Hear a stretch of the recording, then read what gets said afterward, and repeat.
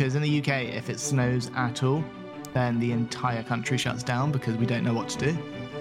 This might be controversial, but if you read Lord of the Rings, it is written awfully. I couldn't find any more work for a while after that. When we were doing our little pre-talk beforehand, I said you work in film, and you were very quick to correct me. You work in television. So, yeah, I mean, they are very much, they're similar jobs, but that you go into it thinking, right, I want to work in film, so you focus on finding film-related roles. Or, I want to work in television, so you go into work in television. Hello and welcome to Behind the Streamer, where we take a look at the smaller side of Twitch and learn a bit what it's like to make content as a hobby, as well as the people behind the streams themselves. Today, we are joined by our special guest, Wildeb33stplays. How are you doing, dude? I'm doing really well. Thanks so much for having me. So, today we'll be touching a bit on our streamer's content just to familiarize ourselves with his content format and all that. Then we're going to move into some personal questions, and then finally at the end we're going to dive back into his channel a little bit deeper, so we can get into some more specifics about Twitch there. So first off, to start out, what is your name to your comfort level? I'm happy to give my full name, to be honest with you, because I've shown it enough to people. My name is Sam Wilder. Wilder, and that's actually where your pseudonym comes from, right? Yeah, so it comes from, for pretty much as long as I have had internet screen names, I always used to be Wildeb33st with the 3s instead of the 2 E's. But then when I started Twitch, I kind of thought to myself, you know what, I'm going to remove the R because I don't necessarily want my last name on the internet. So I removed it and just changed it to Wildeb33st. But, you know, I'm not really too fussed about people knowing the full name anymore. Yeah, that came back full circle, didn't it? Yeah, pretty much. Okay, so just to help our audience familiarize themselves with you, what kind of content do you usually stream? I am primarily focused on Nintendo-based heavy content, being a very avid Nintendo fan for pretty much my entire life. But I have a very, very heavy focus on Super Mario Maker 2. Okay, game I'm quite familiar with myself. Yeah, of course. I mean, I met you through Mario Maker 2, really, didn't I? Absolutely. But yeah, it's very much I just think it's a great game because it's a very community-driven game, and the community itself there is really good and very accepting very quickly. So it, you know, really helped me build confidence up streaming. And you know, a lot of like-minded people, those who tend to like Super Mario Maker tend to like most other things Nintendo. So, you know, I found a good crowd there, I'd say. Yeah, no, I actually can reciprocate that about the community around that game is very nice, very open arms to new players and new content creators. So yeah, we're actually going to dive into the Mario Maker and Nintendo specific stuff towards the later segment as well, but I do have one final introductory question, which is, what is your drink of choice for our sit down today? My drink of choice? I'm actually drinking a cup of tea. Cup of tea. Being very British in myself. Not your traditional British tea, though. I have a chamomile tea with a bit of honey. It's a bit late where I am. I figured if I had a cup of tea, it's got caffeine in it, and I will never sleep. Oh, chamomile doesn't have caffeine in it? Yeah, it's just a nice little herbal tea. Huh, I did not know that. I don't drink tea, so it's nasty. Will hopefully help me sleep later. But you know, yeah. I do like a chamomile before bed every time, every now and then. Awesome. Okay, so let's dive into a little bit about your personal history here. So, what kind of area did you grow up in? So I grew up in the south of England. I'm from the UK, if none of you could have guessed, of course. From the UK, British as they come, I would say. Yeah, I'm from the south of England. So I grew up in the area known as the New Forest, which is quite expansive over the southwest and the southeast of the UK. You know, just woodlands for miles and miles around with loads of tiny little villages hidden around it, and you know, a few slightly bigger cities here and there, but yeah, just generally British village life where not too many people live there. You go to schools where, you know, there's only about 400-500 people at the school, and that's it. And if that, maybe 200-300. It's quite Very, small. yeah, very quaint, very quiet. Like, you go to your back garden and then the forest is behind it. So great for things like dog walking and all of these lovely things. And yeah, it was a really nice place to grow up, actually. It's very different to say where I am now living in the city. Like, I'd say I'm very much a country boy compared to like a city person. Do you live in a major city? Currently I live in London. Oh, okay. So currently living in sort of the northern part of London. I've been in North London for about 4-5 years now, best part of 5 years. In London itself for about 7 years or so. It's very different to where I grew up. I grew up in, I'm not opposed to saying so. I grew up in the Southampton, Salisbury area down south. So Salisbury is known for, Stonehenge, the big stones that we have here. Yeah. I've always wanted to see it. Yeah, Stonehenge. I mean, once you've been there a few times, it's a bit boring. But, I'm sure, yeah. It is just a few stones just stacked there. But, it's a nice way to say whereabouts we are and where we're from. And, it is a city, or classed as a city, because it's got a cathedral. So I spent the majority of, my teen life and young adult life growing up there with a lot of friends. But it's one of those areas where, it's a city, but everyone knows everyone. So, if you just go out in town, like shopping, you will always bump into people that you know. Even now, going back there like 12 years later, I will always see someone I know. What would you say is like the estimated population in that area then?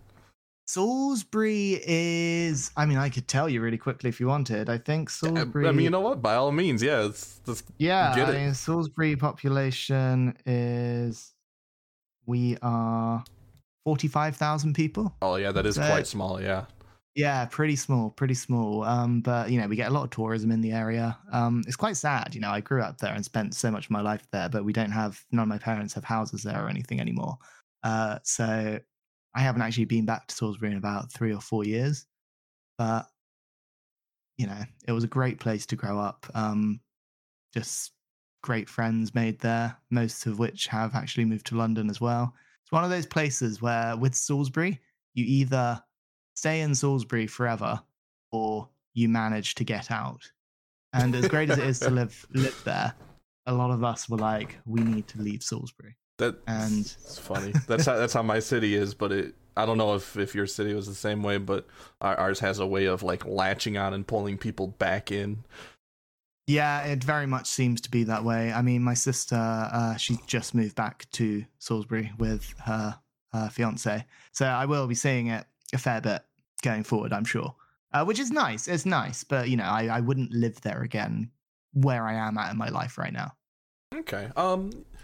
So still, because I feel like we're getting into current right here, and I might actually ask you a couple questions about your city or current spot here in a second. No, you're fine. I just didn't want to lose complete track and overrun the next section. But so on your history a little bit more. Let's go ahead and move on to how was your household structure with like your family and all that, and as well, do you think that it affected where you are now in life?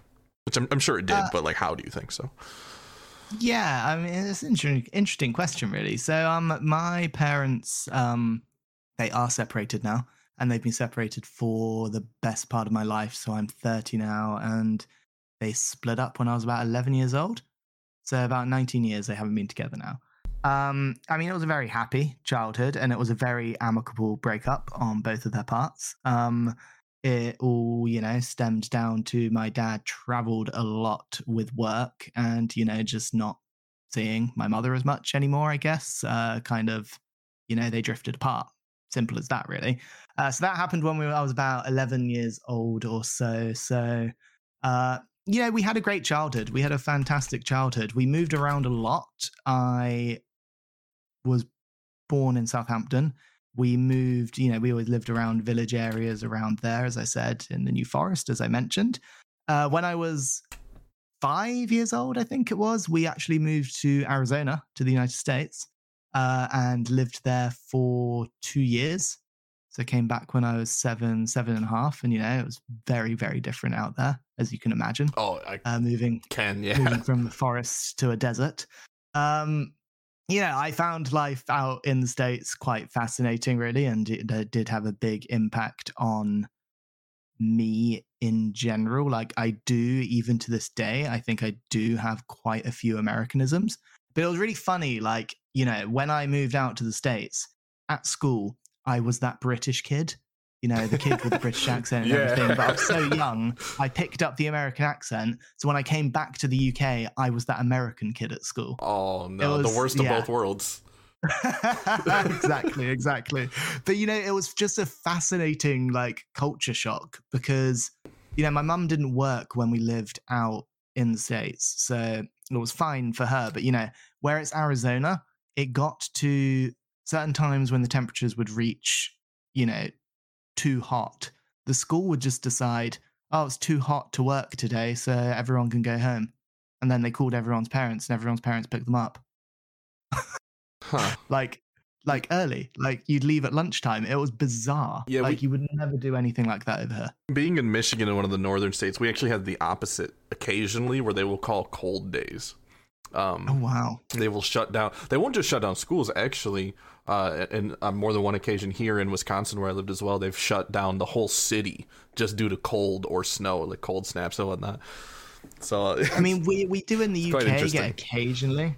We occasionally get like snow days if it's snowing, because in the UK, if it snows at all, then the entire country shuts down because we don't know what to do. But that's a more extreme case because we rarely do get snow here. I'd have a follow up to this actually. What are some Americanisms you say you picked up? I'm curious about that. I think it's just, I do say garbage quite a lot. It's just a few words here and there. Garbage, sidewalk instead of pavement. The sidewalk is made out of pavement, so. Well, I don't know. We just don't say the sidewalk over here, but. I think I've lost a lot of them now, but it is just more smaller, little nuances. I couldn't tell you all of them myself. It's more, I will say something and people just say, don't you mean this? And I'm like, oh, maybe I do. I don't know. I have the ultimate test, though. Where do you park your car? In my driveway? No, okay, like in an inside structure. My garage. Okay, yeah. Garage. No, yeah, you're totally back on EU. Yeah.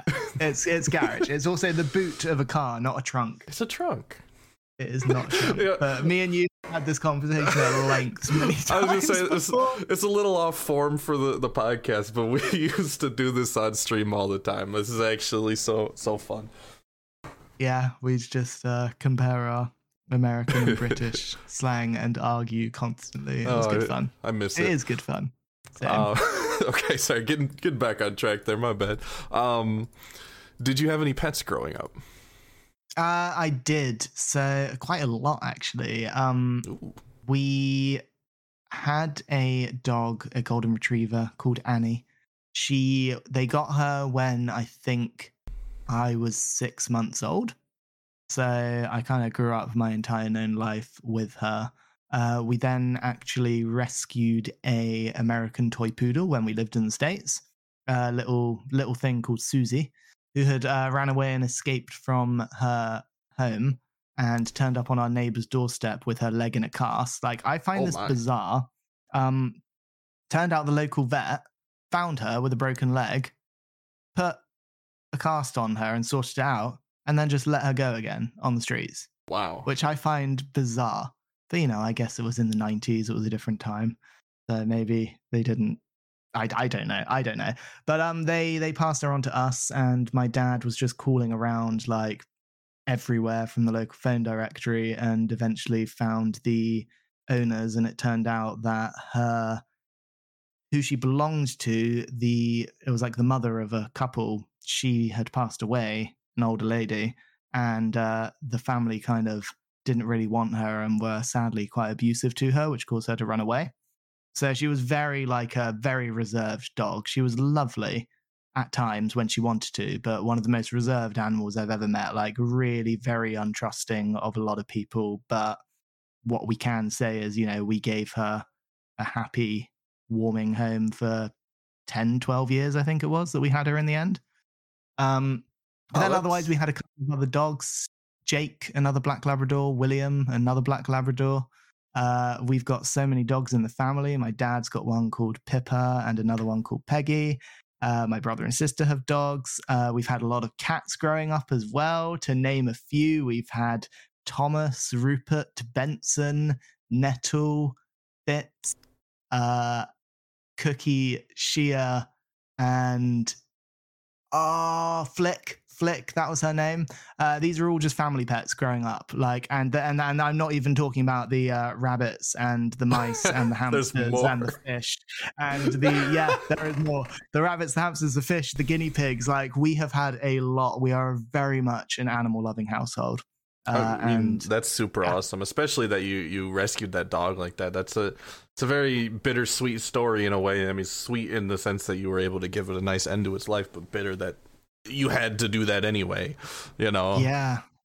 See, they let me name her, me 6-year-old. They let me name her, and I originally called her Bodgy until we found out that her name was Susie, and I do not know where the name Bodgy came from. But apparently, when I was a kid, I just really wanted a dog called Bodgy. Is that even a word? I don't know. I think it was spelled Bodgie. Bodgy. That's a good spelling for a 6-year-old. Oh, I've always been quite articulate. But that's awesome. That's a lot of pets. I thought I had a bunch growing up with 3-4 dogs or something. I have 2 cats now. Had another one last year as well, but that's definitely a lot of pets. Yeah, I mean, the sad thing with the cats is I think a couple were just before I was born, but my brother and they were there maybe when I was a very, very young child. But I think Thomas ran away because my brother and sister, when they were kids, liked to pull his tail, bless him. So he was like, I've had enough of this, and he decided to leave.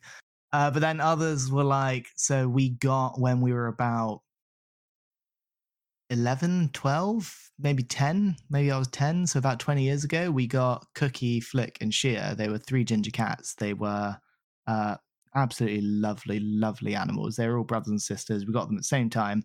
One was for my brother, one was for my sister, one was for me. I had Cookie. Cookie was mine, the boy of the family, big, big, fluffy guy.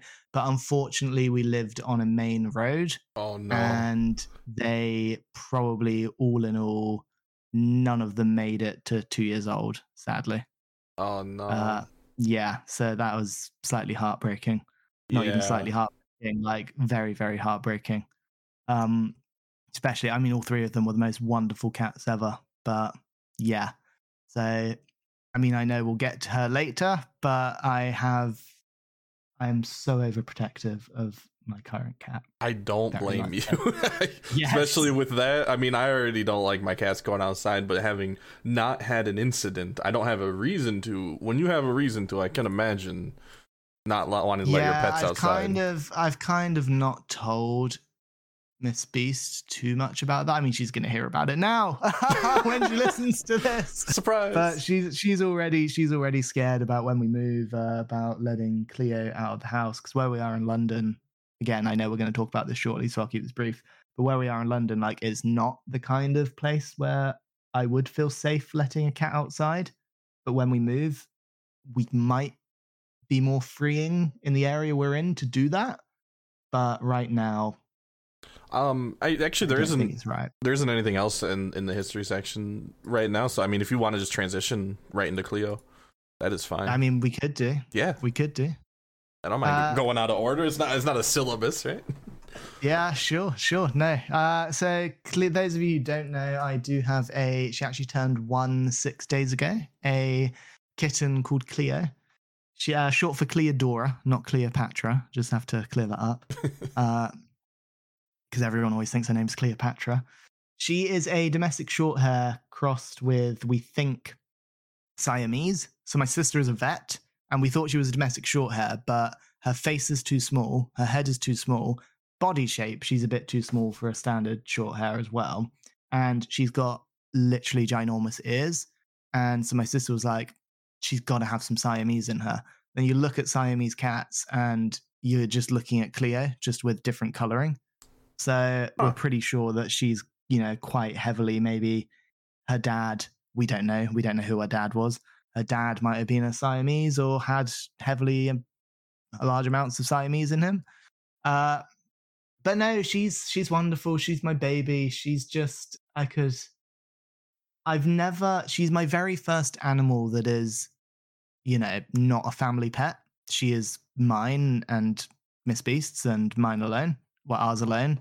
And, I kind of find it quite bizarre. Like, I've loved my animals all my life. Don't get me wrong. Of course I have. But, like, without getting too sentimental here, the love I have for this cat, Ryan, I have never quite experienced anything like it.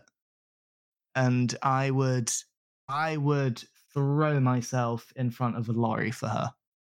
I totally get you, dude. Honestly, my cat Isaac, all my cats are special to me, but I've gone through a lot with Isaac in particular. I totally feel you, dude. Like I sit and look at him at night sometimes, and I'm thinking, how was I blessed with this wonderful animal?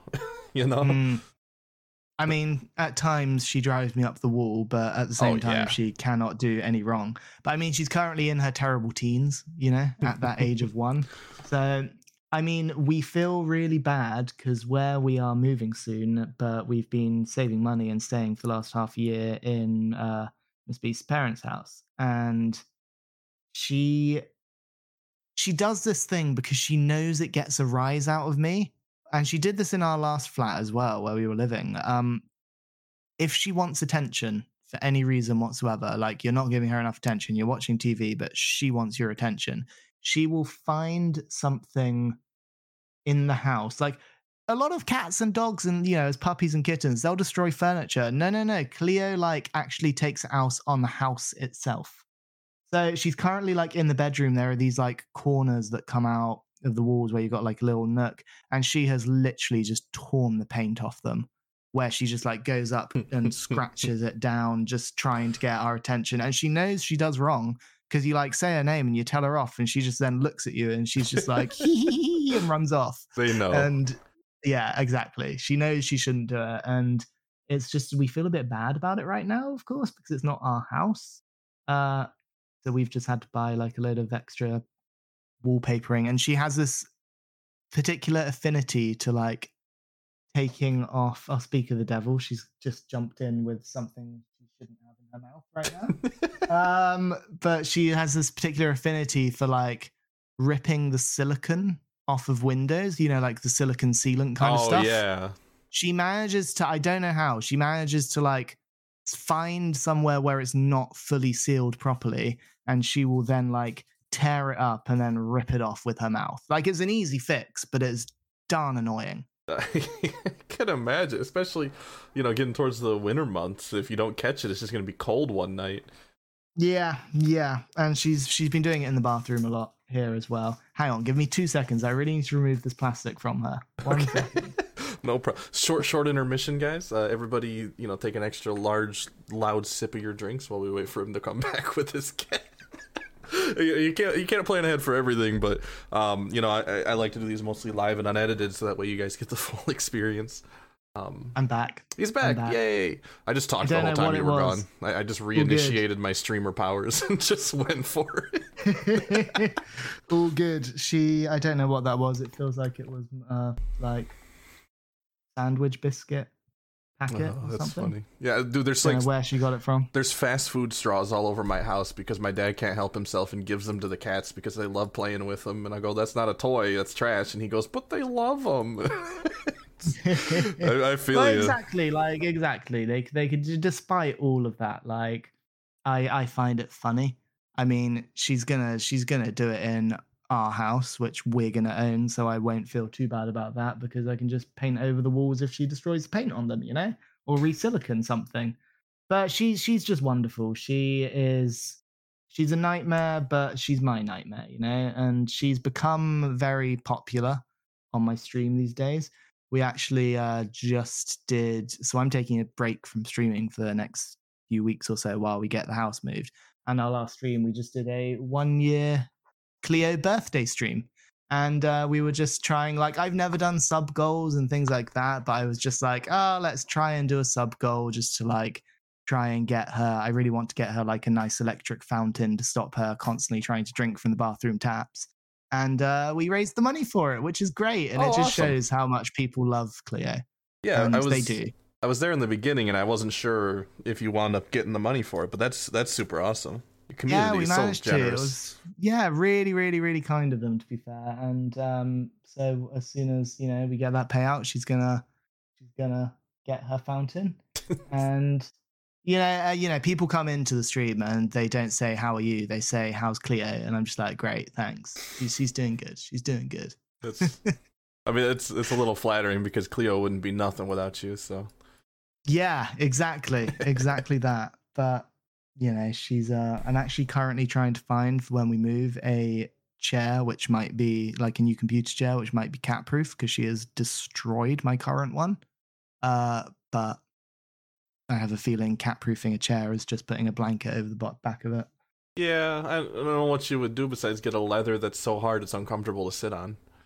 Yeah, I don't know. It's like she likes to climb up the back of it, which in turn tears everything down. Yeah. It's cute, but it breaks your chair.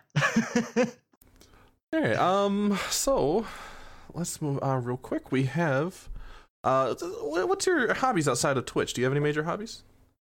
I'm a very avid reader.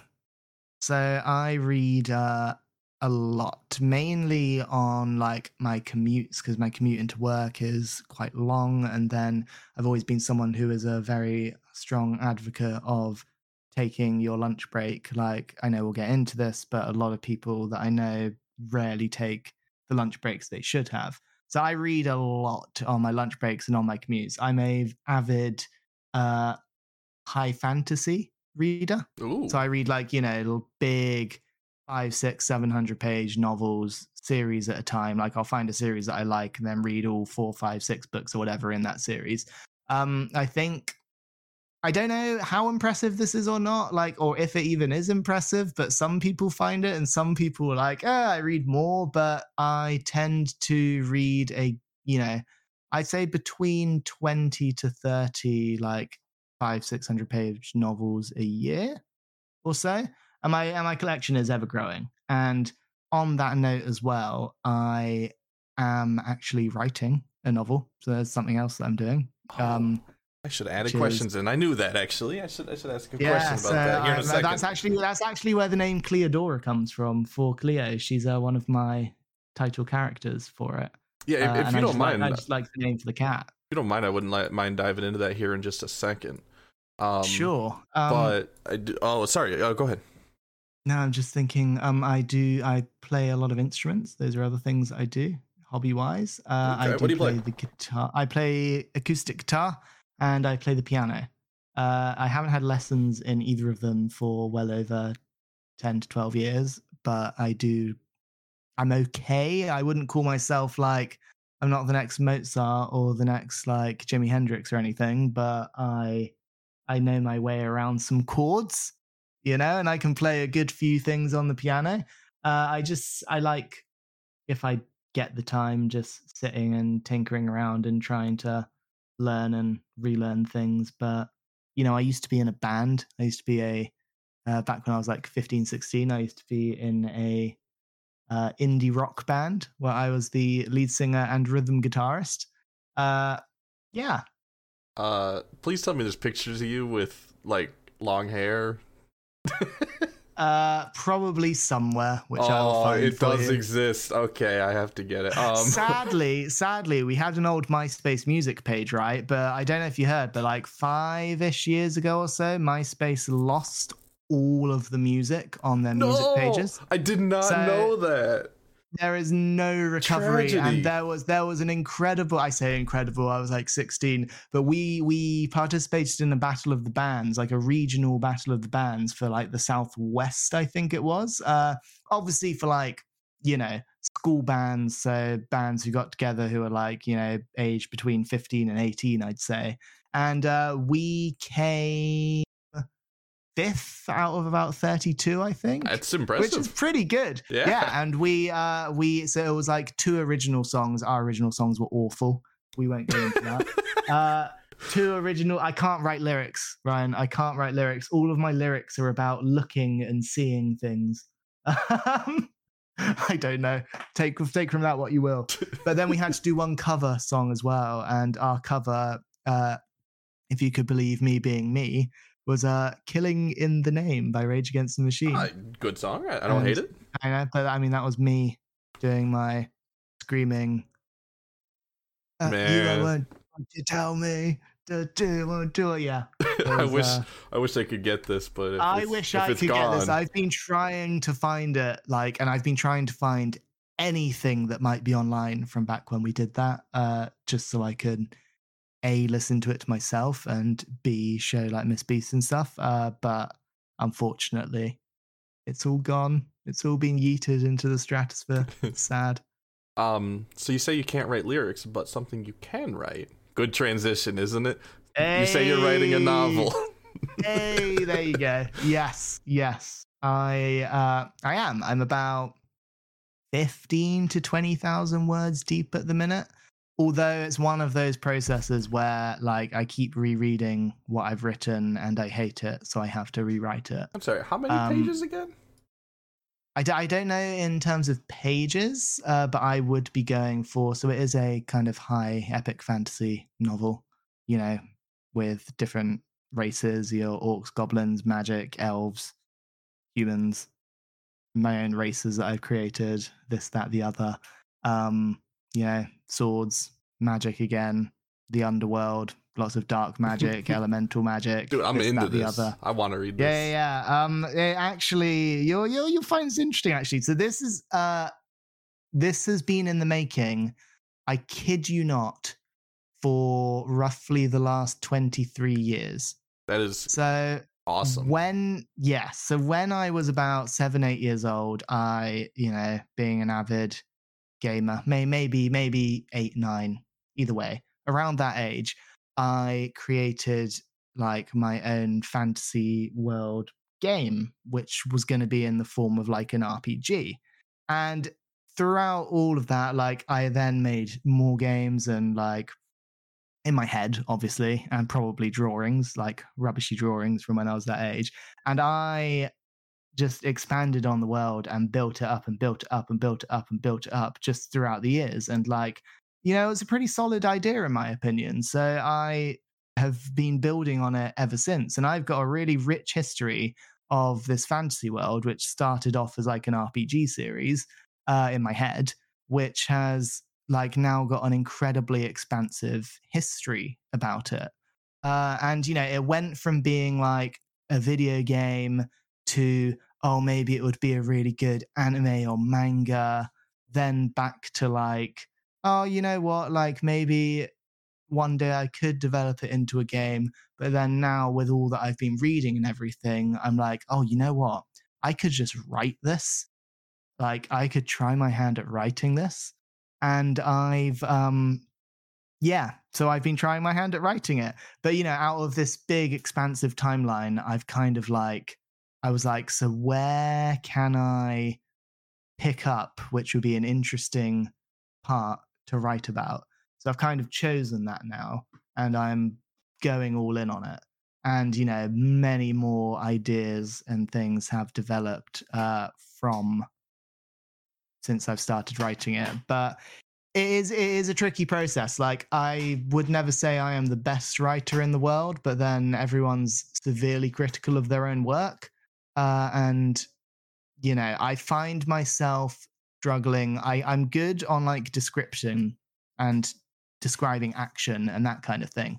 Where I need a lot of work on, in my opinion, is things like dialogue. I find having that different tone of voice for each character quite tricky to do. So that is something that I am actively working on. But, at the same time, it is also finding time to do this. But, I've read a lot of interviews with authors that I read quite a lot of and that inspire me in a way. And so Joe Abercrombie, Brent Weeks, to name a few, Peter V. Brett, Adrian Tchaikovsky, everyone says the same thing. Like, if you're serious about writing, then, even if it's no good, to get yourself really into it, just sit down and spend half an hour to an hour a day and just write something. So I'm, especially when we move, because it's hard to do it in the space we're in now, I'm going to very much try and get myself into that mindset, and hopefully that will just build up my own confidence in myself as well. Cleo, do you think we got a Cleo interruption? Do you think that we'll get a release date? I'll wait till he's done. I'm sorry. No, release date. Yeah. Do you think we'll get a release date or anything here in the next couple of years? And do you have a platform you want to put it on? I would quite like. I don't know if I want to go down the self-publishing route. If I were to do it, I think I would want to try and sell it as part of a book deal, because it is. See, this is the thing. If I go into something, I go hard into it, and this isn't just like a standalone book. This is a trilogy. Okay. And what I'm also struggling with as well is I want to write the second and third ones because they're much more interesting to me in terms of what happens in them. It's all part of the same story, but it needs to be split into a few separate books. I gotta be honest, I'm really excited to one day read this. I really hope you find time and follow through with it. I will do it eventually. I've got my mindset to it, and I think I've already invested too much time into it to not go and explore it further. But I know I've got the solid idea. And at the end of the day, so someone else, who was it? I think it was Joe Abercrombie, who is probably one of my favorite authors. He's a British-based author who he writes high fantasy, but with some very almost industrial elements to it. So it's not obviously fantasy. It's very medieval kind of steampunk, maybe thing. Not so much steampunk. It's only his most recent trilogy where he's the world essentially, it does have magic, but magic has been lost for centuries and centuries and centuries. And it's not about magic taking a comeback, but it's kind of taking that world, and that world is now becoming much more modernized. The Industrial Revolution has just happened in it, for example. But interesting. He has then, he said, it's not about whether you're a good writer or not. If you've got a solid story, you could be the worst writer in the world. If you've got a solid story, people will like it. And, that makes me think of people like J.R.R. Tolkien. I know this might be controversial, but if you read Lord of the Rings, it is written awfully. It is not written well. It's all over the place, but the story is phenomenal. Similarly, J.K. Rowling. J.K. Rowling can't write, but everyone loves the story of Harry Potter. What's this author's name you're talking about? I'm just actually going to jot this down for myself, just so I make sure I got it right. Joe Abercrombie. His very first book is called The Blade Itself. So I'm reading this. I've been reading a lot more recently. Good. I'll link you to it. It's fantastic. He's probably my favorite author out there. He's done 10 books set in this current world. There's a trilogy, then 3 standalones, and then the most recent trilogy, which just came out. The third one, it just came out, and then there's a book of short stories as well. Dude, that's awesome. Okay, I feel like I selfishly took over the the questions here for my own interest, because I want to know about this. All good. It's interesting to talk about. I find it, but I'm not going to go into the story of it. Just know it is high fantasy. It is very much your standard story of a struggle between good and evil. It is that kind of story. Classic. Yeah. But it's very in-depth what I want to try and do and achieve with it.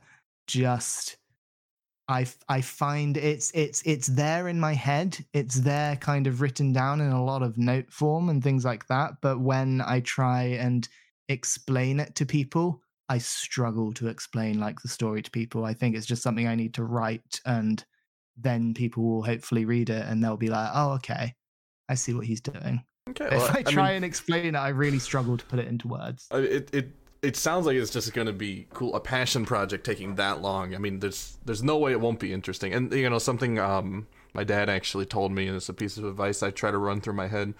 he heard somewhere as well is if you think it's good, someone else will think it's good. You know what I mean? They never have that doubt as well. So Yeah. that's just something to muddle around if you ever have that. Yeah, Everyone I has think I just doubt, need but to. Yeah, exactly. And then that's what, editors and proofreaders are for, right? If they, read something and then they say to you, oh, that bit you can maybe cut out, or that bit, you just got to be brutal with your work, really, as well. And not be so self-critical, which is something I need to work on. this is I am so fascinated in this conversation. So I feel like we dove. This wasn't even on the list of stuff to talk about today, but I love books and writing and stuff as well. Did you have anything on this real quick before we move on? No, I think I'm good. I mean, only that, if I were to do it, I have more plans than just the trilogy. Like, as I say, I'm only focusing on just a singular piece of the rich history that is behind it all. Yeah, like then the son of my main character, he's got a whole story arc that happens with him, which I think is really interesting as well, which ties in with a lot of the past characters that we'll see in the first trilogy. So I'm excited to try and actually put it all into writing and tell this story that has been still to this day, Ryan, to this day, I will be walking by myself. I've got like a half an hour, 40-minute walk through London or something, like from A to B. And all that's going through my head is like different scenes from this, which I'm playing out in my head. No, that's super awesome. I love that. Like consistently. I just need to put it on a bloody piece of paper for people to read. It's funny. I do a similar thing. We'll talk about this later, but I have almost a similar story to you in this writing process. But no, that's I'm intrigued. It's definitely just how it works. Like you have a story in your soul, and it doesn't know how to get out. You have to force it out, right? Mm-hmm. For sure. So yeah, but actually you transitioned into my next question, which is like living in London. You have to walk around and whatnot. How much? I know you kind of dove into this a little bit earlier, but how drastically different is it in the city versus the rural? I mean, obviously it's going to be majorly different, but are you like in the city? I mean, yes, I work in the cities. So I work in central London. So London is split into zones. I don't know if you know this. It's split into zones. It's split into 8 different zones. And Zone 1 is very central London. Zone 2 is, still central London, but not as central as central. It's kind of like, imagine each zone as a circle going around the very center of London. So Zone 1 is that very center of London, and then you've got a slightly bigger circle, and all of that is Zone 2, a bigger circle, all of that is Zone 3, and so on and so forth. So I currently live in Zone 3, and then I work in Zone 1. I think the main difference between it is obviously the vast amount of people. So you get the tube to places. If you're getting a bus or if you're getting like public transport around in more rural areas, like around the New Forest, like around Salisbury and things like that, like you're always going to get a seat, and they're never going to be that full, apart from maybe the school run buses, for example. But you get in London, like you get on anything, you are standing like sardines with people jam-packed on all sides. It's pretty horrible. It depends on the time of day, but everyone's commuting to work at the same time. I do luckily tend to start at 10 o'clock, whereas most jobs would start at 9 o'clock. So I do occasionally get luck of the draw, and I'm getting the tube into work, the underground, the metro, whatever you want to call it, the subway. We call it the tube. But you're getting the tube in, and I do more often than not get a seat. But there are times when weekends especially, you're getting it, and you're just it's not pleasant. It's not pleasant at all. And I think as well, what I struggle with here is the lack of countryside and open space and silence that I have become very used to. Like when I go to sleep, I have to have like pitch black and complete and utter silence. I have to. I'm getting a bit more used to having white noise, which we actually started using on our Google Home to drown out Cleo at times when she The was meowing. younger. Yeah, when she was younger, which she doesn't do anymore, but it's kind of stuck. But more generally, like, I think my love of the silence at night comes from, like, you go to sleep in like any of our New Forest houses and stuff that we lived in. It is, you cannot hear, you can hear like the tiniest of flies buzzing around. It's that quiet, like a little midgy thing. You can hear it flying around. It is that quiet, and that's the kind of quiet that I need. And where we are moving to is more that, is more the countryside. It is more like I walk for 5 minutes outside my front door, and I've got a big open field and forests and amazing dog walking areas and this and that, which you just don't get in London. Oh, that's going to be very nice. Yeah, it's going to be different for Miss Beast because she has lived in London her entire life, but she is also resenting living in London at this point in time. So I think she's very, very well ready for the change, and I think she'll adapt well and adapt quickly. Okay, I actually have one very specific question about something you said, which is when you guys are packed in like sardines, as you said. I've never been like on a subway or even a public bus, actually, believe it or not. I've never had to do that. The specific question is, what's the smell like?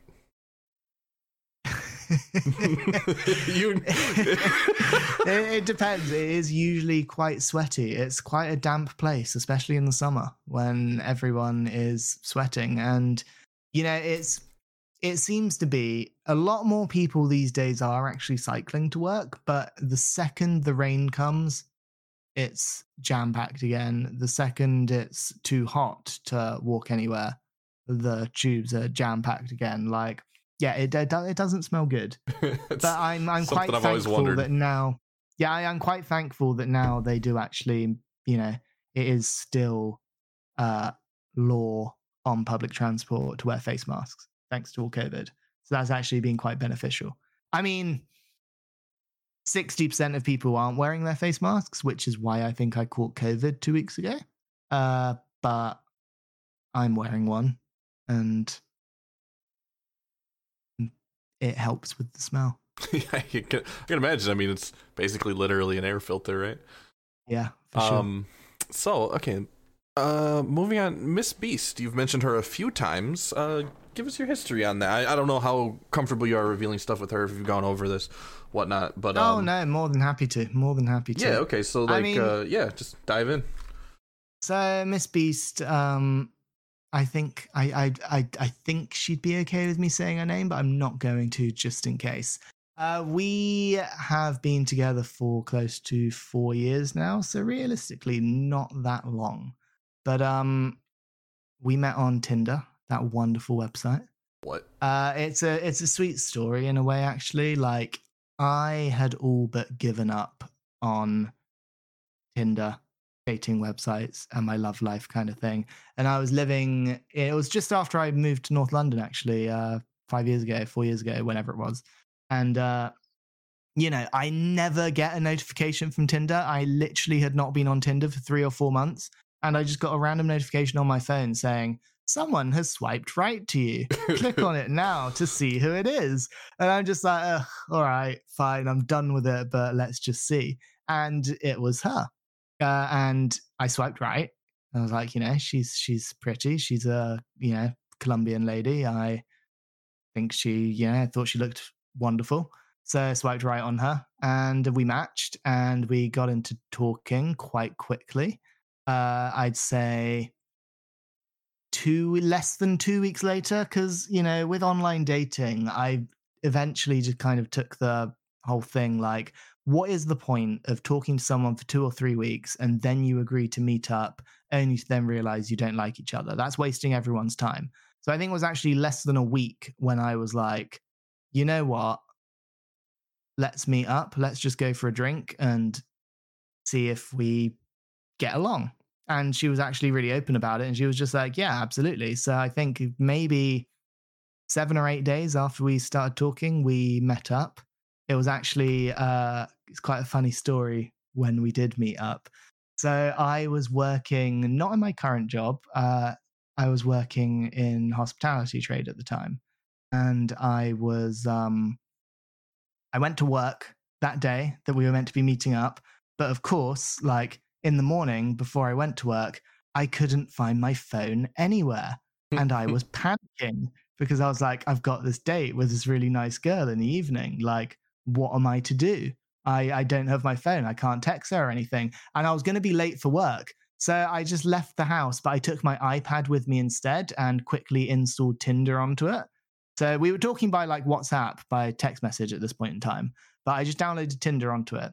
And then like I must have seemed like an absolute idiot because then I got to like my lunch break, I think, and I went onto the iPad, onto Tinder, found her on it, on obviously my profile on our matches, found her, and I was like, you'll never guess what? I've lost my phone. I don't have my phone with me, but I'm still up for tonight. Like, I'll meet you at this particular place at this time. And she's like, yeah, okay, no, that's fine. That's fine. So then it gets to that time after work. I get to where we're meant to meet and I can't see her anywhere. But naturally, like, I can't text her. So I'm there trying to like run from tube station to tube station, trying to connect my iPad to the Wi-Fi in the tube station so I can open Tinder and I can message her and say where I am. And I think the premiere of the Lara Croft film was there that night and we met up in Leicester Square and she was just like stood watching it while she was waiting for me. And then I eventually finally found her, flustered as anything, just like, I am so sorry. But, you know, just an amusing story. But we ended up just going to a bar and I think we were there for 5 hours and we literally only had one drink each for the entire 5 hours. And we just chatted the entire time. Like no silences, nothing. It just flowed. That's wonderful. Yeah. And it just really quickly, I think things moved relatively fast from there. I'd say within 4 or 5 months or so, we were basically either she was always at mine or I was always at hers. We were basically living with each other. And then 9 months later, we got our first flat together. And 3 years later, we have just bought a house together and a cat. So yeah. I mean, that's awesome. That's actually that's such a cute story. Hold on to that forever, because speaking of 9 months later, I know you don't have any kids right now, but I love your transition. My segue game's on point today. No, that's just so on point. But so are we gonna see any little beasts running around at some point in the future? I would like to think so. I think neither of us are quite there yet. But, you know, I'm 30, she's almost 30. So, you know, I guess in a way there is a time frame. But I would quite like 2. She's an only child, so she would quite like 1. But she has kind of caved because at this point I have said I want 2 so many times. Because, like, having had siblings growing up, like, I think there is a lot of benefits to having a sibling. But obviously she's like, but I'm an only child and I'm just fine. And I'm just like, yeah, but I want my kids to have siblings. So, you know, but I mean, it's not my body at the end of the day, is it? So we'll have 1. We might have 2. I would like to think we have 2, but, you know, I'm not opposed to just having 1. But maybe 3-4 years from now, I'd say. Yeah, you know, there's nothing wrong with waiting. My actually, anecdotally, my stepdad, he had a hand in raising me and my sister, but he didn't have his own kid until he was 40, I think is exactly when it was. And he told me a couple times that having his own child to raise at that age really helped him because he wasn't prioritized with drinking or partying or anything. He had his, you know, work life set. He felt really responsible. And yeah, sure, he, like I said, he kind of helped raise me a little bit, but I wasn't his kid and he didn't have full responsibilities. So, I mean, waiting isn't necessarily the worst thing in the world. No, for sure, of course not. And I think, you know, with the house move and things, we want to settle there. You know, there is a lot going on. So my sister's actually having her first child due in March, which is really exciting. We're going to be an uncle and an auntie. Oh, congratulations! I'm going to be Uncle Sam. Thank you. I'm going to be Uncle Sam. They're having a little girl. But you know, then we're at that point in time as well where all of our friends are getting married. I think next year alone we have about 6 weddings. Jeez. And it's just, we're not there yet as well. I think we both just want to do as much as we can beforehand. Like, we've got plans we need to go to Colombia to see her family, because I haven't met all of her family that live over there yet. We need to, we're planning for her 30th next year. We really want to go to South Korea. We want to go to places like Japan. We want to do another America trip, things like that. And all of those things are going to have to be put on hold, really, if we have a kid come along sooner. So I think we just want to get as much that we want to do for us out of our system first, and then we'll look towards actually having little beasties running around. That's awesome. That's a pretty good idea. And if you do wind up making a trip to America, make sure you come and say hi for a little stint. 100%. We will be there. 100%. That'll be awesome. I mean, you're all so wonderful that have said that. I think you, Smash, who was obviously your guest last week, Crad Radium, Simon, what does Simon say? All of them, all of you have said you have to come and see me. And I'm literally, we will. I promise you we will. That'll be awesome. I'm actually looking forward to it. I would love to go over there one day too, but London is scary. You guys would be more than welcome. Where we're moving to, we're moving into awesome. A little 3-bed house. So just build me a little hut on the field. That could work. I mean, we'll have a little shed in our garden, or I'm converting the garage into a little stream room, so you can have that. Oh, okay. You'll have a sofa, a TV, a stream set up. You'll be sorted. You better put up lots of foam, because the acoustics in garages are not very good. Oh yeah, I know. But I'm gonna make it a fully livable space. Watch this space. In a year or so, there'll be pictures all over my Discord, on my socials, of the before and after of what I've done to this garage. I have big plans. Yo, construction stream. I mean, people will watch anything, right? I mean, I'm probably gonna do I'll put a camera up, and when I have, whether it's me and some family and friends doing it, or whether I get people in, I'll do a time lapse of it. That's for sure. That'll be cool. All right, so let's talk about your career for a little bit. You currently work in. Okay, I want to point this out. When we were doing our little pre-talk beforehand, I said you work in film, and you were very quick to correct me. You work in television. So let's talk about that, the distinction, and then we'll go into your career as well. Sure. So I work in television production. A lot to talk about in terms of that. So television production probably isn't what you think it means, but in terms of the difference between TV and film, obviously all the job roles are pretty much the same, but when you go into that kind of arts and entertainment industry, you generally tend to just pick your field straight off the bat. You would start off as what you call a runner, and while there can be some changeover, generally speaking, if you're a runner, so kind of, I don't want to say bottom of the barrel, but a runner is essentially bottom of the chain of command, or whatever you would call it.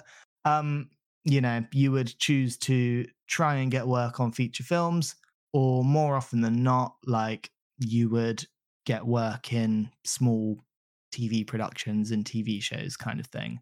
Not talking about the bigger high-end TV productions. That is a whole nother genre as well. There are so many different subgenres and things. When it comes to, I mean, they are very much, they're similar jobs, but it's essentially, what's the best way to put it? Put it teachers, for example. A teacher would choose their subject when they go into their teacher training, right? And they would be training for a specific subject. So it's kind of like that. You go into it thinking, right, I want to work in film, so you focus on finding film-related roles. Or I want to work in television, so you go into working television kind of roles. There's not loads of difference between it, but if I were, put it like this, I'm what you call a production coordinator. If I was offered a production coordinator role on a film, I wouldn't take it, because whilst the job titles are the same and there would be some crossover in what we do, I probably wouldn't have half an idea of what a production coordinator does on a film set. if that makes sense. Interesting. I did not know it was that distinct. It kind of feels like just record it and then either cut it into episodes or cut it into 1-2 hour chunk, right? But I mean, you think that, but I mean, even then, when you go into it, like even in television production, you've got high-end TV. That's all of your dramas, your your sitcoms, that kind of thing. You've got, which you could also call scripted. You've also got the reality genre. You've got the studio genre. You've got the like nature documentary genre, or you've got what I work in, which is factual entertainment. So the most boring genre. Yes, of course. How dare you? How dare you? No. Factual entertainment is... I enjoy it. It's like...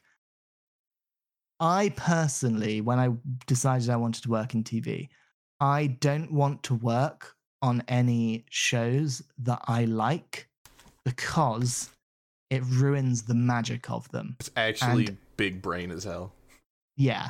And knowing how something runs, it does very much spoil the magic of it. So take, for example, my first real runner gig, which kind of got me into TV, was Britain's Got Talent.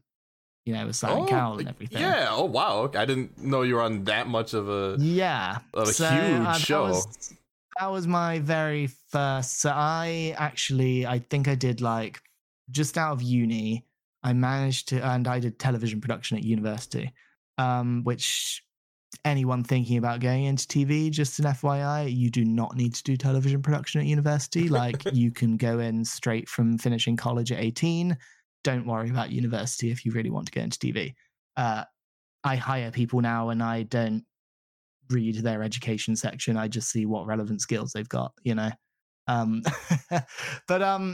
Yeah, so I was very lucky. It was a really weird connection. My dad's partner's sister's husband is an editor for TV for a lot of different shows and things. And he knew the guy who ran the company that does Britain's Got Talent. And he owed him a favor. So he got the favor of me going and working a weekend on Britain's Got Talent. So you've got loads of different things of what they do. So you start off with the pre-auditions, which is where people auditions for the producers and things of the show. And then if they get through that, then they go to, the stage auditions that you see on America's Got Talent or Britain's Got Talent. Mm-hmm. And then you go into, the live shows and everything from there and that. So I did a weekend on the pre-auditions, and then that was it. I did a weekend in Birmingham and one day in London, and that was it. And I didn't get any other TV gigs for close to a year and a half, maybe 2 years. Oh, wow. Yeah, it's a really cutthroat industry to try and get into, especially when you start out, because you can apply for as many things you want under the sun. It is an industry of who you know. So you want to go into any of your first jobs that you get and make a damn good impression that, I was on the ball. Even though a runner, essentially what you're doing is realistically, you're getting teas and coffees, you're going on runs to go out and get Simon Cowell a matcha latte from the coffee shop down the road. You're doing this, you're doing that, you're doing, I don't want to swear on this show, I don't know what the gist is with that, but you're doing the awful jobs, you're doing the jobs that no one wants to do. Yeah, you're doing the shit jobs. That's what you're doing. That is what a runner is. But if you do those jobs well, then people will, notice you and take a liking to you. So I was then just really lucky. So I was then, while I was looking for runner work, when I said earlier I was working in hospitality industry, I was just with a hospitality agency where I could take as many shifts as I want, and it would be in different places all around London. It's not the same place all the time. My idea behind that being, if any TV work were to come along, I'm not tied down in a contract with one particular place kind of thing. I can just, decide not to work that week that I have a runner gig, for example. But, I was struggling. I wasn't finding anything. And then out of the blue, literally 2 seasons, so 2 years later, I get a random email from the Britain's Got Talent team saying, would you like to come and work on this year's series as a runner of Britain's Got Talent? We've got the pre-auditions in London coming up and we need runners for a few weeks or a few weekends. And I was like, well, yeah, absolutely, I do. I assume what happened is, they have a big back catalogue of people that they've used in the past. They had my email address and they were just, sending it out to everyone and seeing who might be available. That's probably how they staff up. So I went on that and had a whale of a time, but this time, really made sure that I was seen and was really proactive with everything. And then they invited me back to the live auditions, which was really cool. So I did the live auditions and then I made it as well to then working on the live shows. Because they have say 50 or 60 runners in the pre-auditions. Then you have maybe 40 runners on the live auditions. And then you have maybe 20 runners on the live shows. So it's kind of quite cutthroat, and then they cut it down each time as they need. And I had a really cool job on the live shows. So I was the talent runner.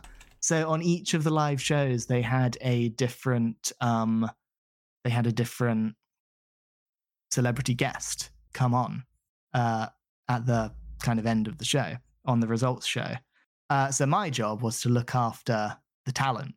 So I had some really cool names in there. I had Jessie J. I had this group called Diversity, who are a dance group very famous over here. I had Cuba Gooding Jr. I had Alfie Boe. I had the cast from the West End Matilda show. And on the very last day, I had Channing Tatum, who is lovely, by the way. Absolutely lovely. So it was really, really cool. Really, really, really cool. And some of them were not great. Some of them were lovely. I know everything that happened and the accusations and all of that behind Cuba Gooding Jr., but he was lovely to me. Just saying. But then Channing was great as well. Really, really kind. And that kind of evolved from there. So I couldn't find any more work for a while after that. Back to doing all the hospitality stuff, applying, and it's a slog. But as I say, it's who you know. So one of the production coordinators, like I am now, she, maybe 4 months later, she got in touch with me. So she had clearly been writing down the names of runners that she liked and who did a good job. And they clearly liked me because they wouldn't just give anyone the talent runner role looking after the big names like that, Right. So she clearly had written down my name. So she got me on this show, which was Ariana Grande live at the BBC. So we had Ariana just doing a concert in the BBC studios in London. So I worked on that for 3 months. And then that went on to me being passed on and recommended to another place and another company. And I then was running on a show called Donal McIntyre's Murder Files, which is a factual entertainment show all about murders that have happened in the UK. And I was on the drama reconstruction team. So, all those awful drama reconstructions and stuff. Yeah. They actually needed me as an extra. So in one of the episodes of season 2, I was a murderer. I was one of the murderers. So that's fun. Yes, it's got broadcast. And I am very upset about it. Oh no, it's a week, so we can't see it? I have no idea. Where you would find it. But Donal McIntyre Series 2. My murderer was a guy called Gonzalez, who is a Hispanic male. And I am very clearly a white guy with blonde hair. So they show the pictures of, this shows the quality of the drama reconstructions, right? They show this picture of Gonzalez, the serial killer, and then it cuts to me. It's just so poorly done. It's so funny. Couldn't even give you a wig? No, I had blonde hair. He was a skinhead. Oh my. It's just too funny. But, that was good fun. And that was my last runner gig. And what you then have, you either go down 2 routes in television. So you go down what you call the editorial route, and you go down what you call the production route. It might not be quite what you think. So editorial, that is like your researchers, your assistant producers, your producer directors, so the people who are on the ground filming the shows. Production, which is the route that I went into, we are more of the behind the scenes. So you go into production assistant, then production secretary, then production coordinator, like I am now, until you're eventually like production manager and then a production executive and so on. And what we do is we make everything happen. So like your directors, your producers, your executive producers, which is different to a production executive. It's very, very bizarre. I won't go too much into that. But they will be like, right, we're making this show. We want this, and this to happen. And then we are the people who manage the budget. And we say, okay, well, you can have this happen, but we don't have the budget for this, so we can't do this. But then they go like, oh, okay, well, can we do this then? And we're like, okay. And we are the people who then set up the entire thing. And then they go off and do all of the filming of it and stuff. There's a lot of responsibility then. Yeah, so I kind of went down this route. It is the lesser paid route, although there is some benefits in it still. There is a big movement across the UK at the minute where we are trying to get equal pay with our editorial counterparts, which has actually been reflected relatively recently. So like it just resulted in myself getting a rather hefty pay rise, which I can't complain about. But we have the benefit of an editorial contract might last like 4 weeks, 5 weeks, because that's how much filming there is. Whereas a production contract, which is why I went into it, is we do the pre-production, we look after them during the production, and then we do all of the post-production of getting the show ready to deliver to the channel who is broadcasting it. So our contracts are like 6 months, 8 months. Oh, so wow. They're much longer, and the security is more there. And like, if there's one thing I don't like about the TV industry, it is how you are jumping from job to job to job to job to job. So you are constantly interviewing. But I'm really lucky with where I am right now. So when I went into production, I went in with a company and we did a show called An American Aristocrat's Guide to Great Estates. And we did that for Smithsonian Channel, which was a great fun, a great experience. I was actually going out on shoots for that because they needed someone from production on the ground. So obviously it's going to be the production assistant, not like the coordinator or the manager or anything. But you know, I've always more taken initiative in things like work where I see what people do and then I'm like, well, I can do that. So I was very much working quite closely with my production coordinator at the time. And I was like, well, I can do what you're doing. So we then did the full series, which I think was 8 episodes.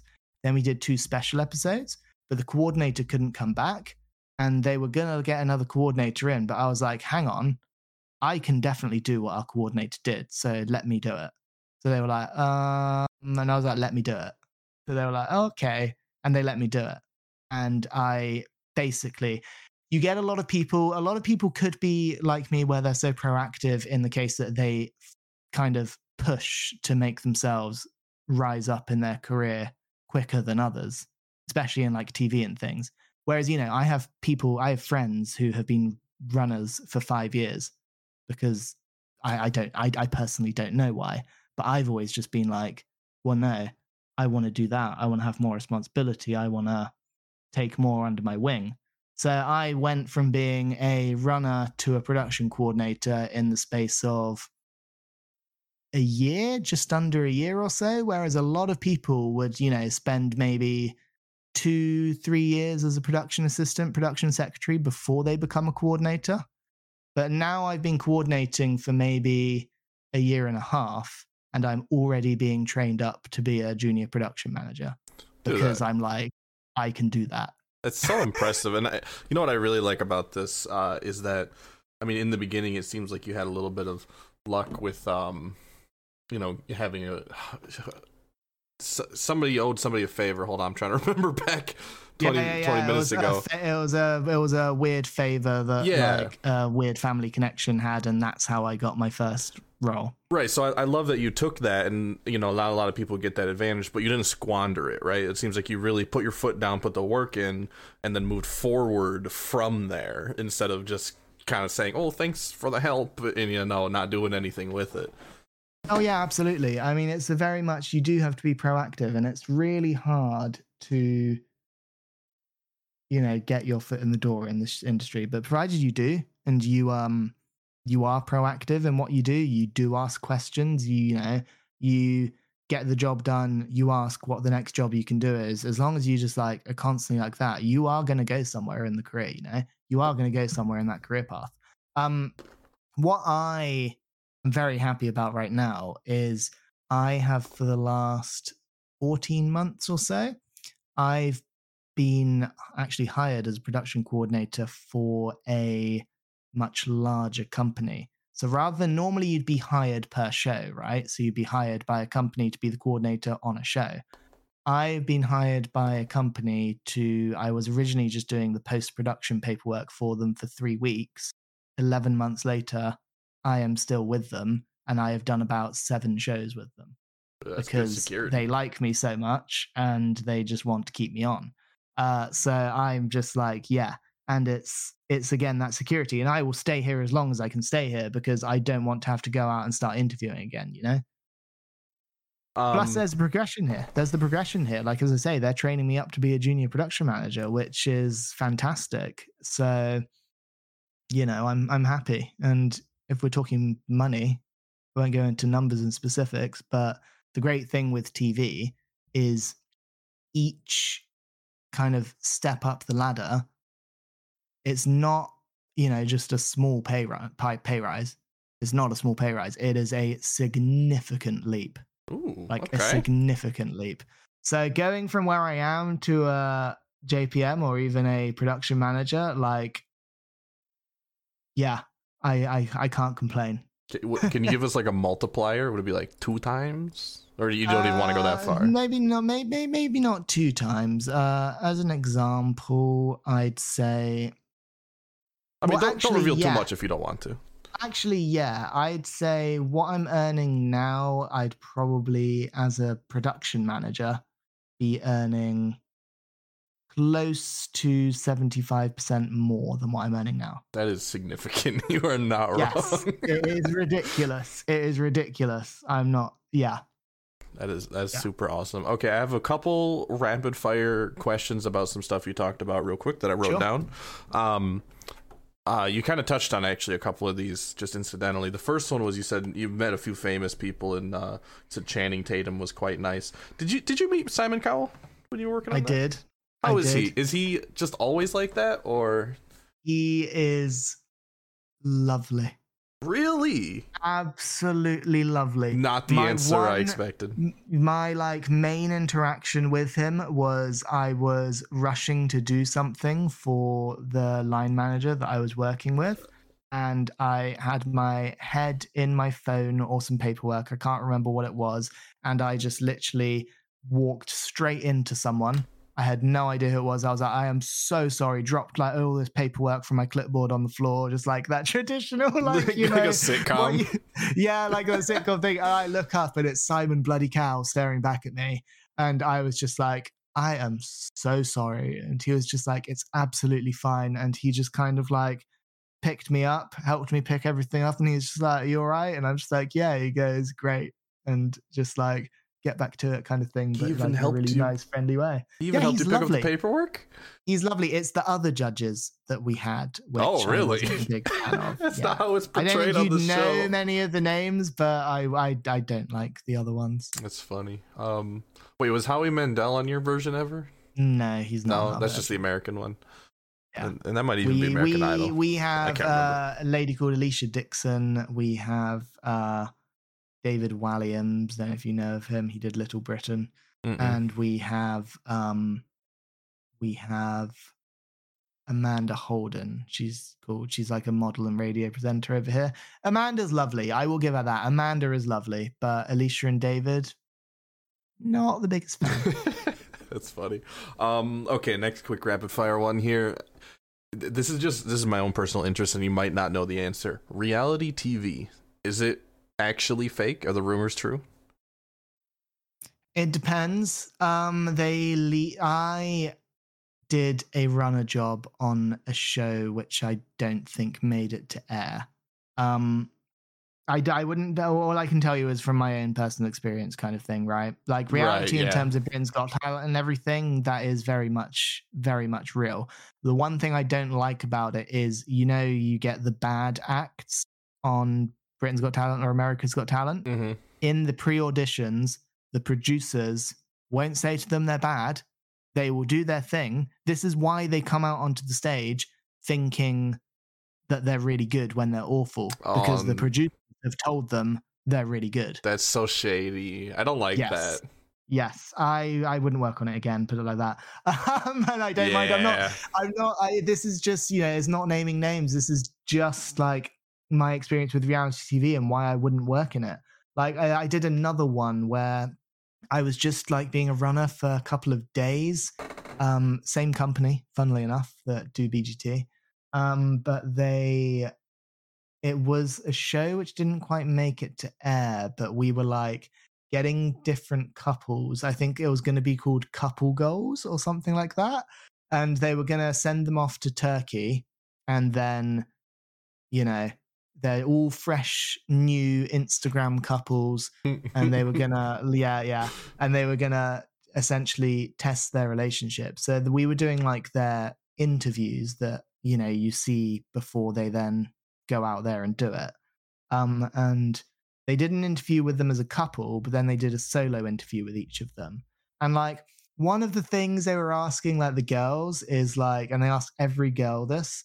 So if you guys are like, just sat by the pool, having a nice chill day kind of thing, and then just like some girl comes up and starts talking to your guy, like, how would you react?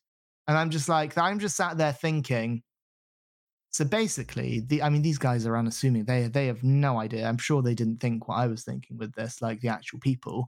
But, I was then thinking, so what you're telling me is at some point when these guys are out in Turkey, you're going to find like an attractive girl, whack her in a swimsuit and make her go and talk to the guy and see how you react. Like, yeah, they're going to set it up. They're going to set up all of these ridiculous situations. And that experience, more than anything, completely put me off working in reality TV. And like, I think they asked me back for another reality thing, and I literally turned it down because I was like, I don't want to.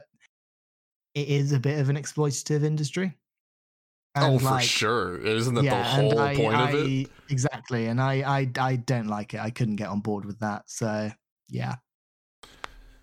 Interesting. What a fascinating career. Like it's so just different from most people that I know personally, but most stuff you hear about, I mean, one crazy thing that we did recently, which is all on Red Bull's YouTube, which is very different to Factual Entertainment, what I normally do, but the company that I'm currently working with decided to do this. We worked with Red Bull, and we built the world's largest pinball machine. Whoa! And we had Pasha Petkins, who is the world's leading free runner, who is also a Red Bull athlete. He just did his thing in this giant pinball machine that we bought. It was, I think, like something like 60 meters by 20 meters tall, big. It was insane. Wait, he was the ball? Yeah. So he's off. So they kind of do it like with Red Bull. They have their athletes and they say to their athletes, like, you're a pro in your sport.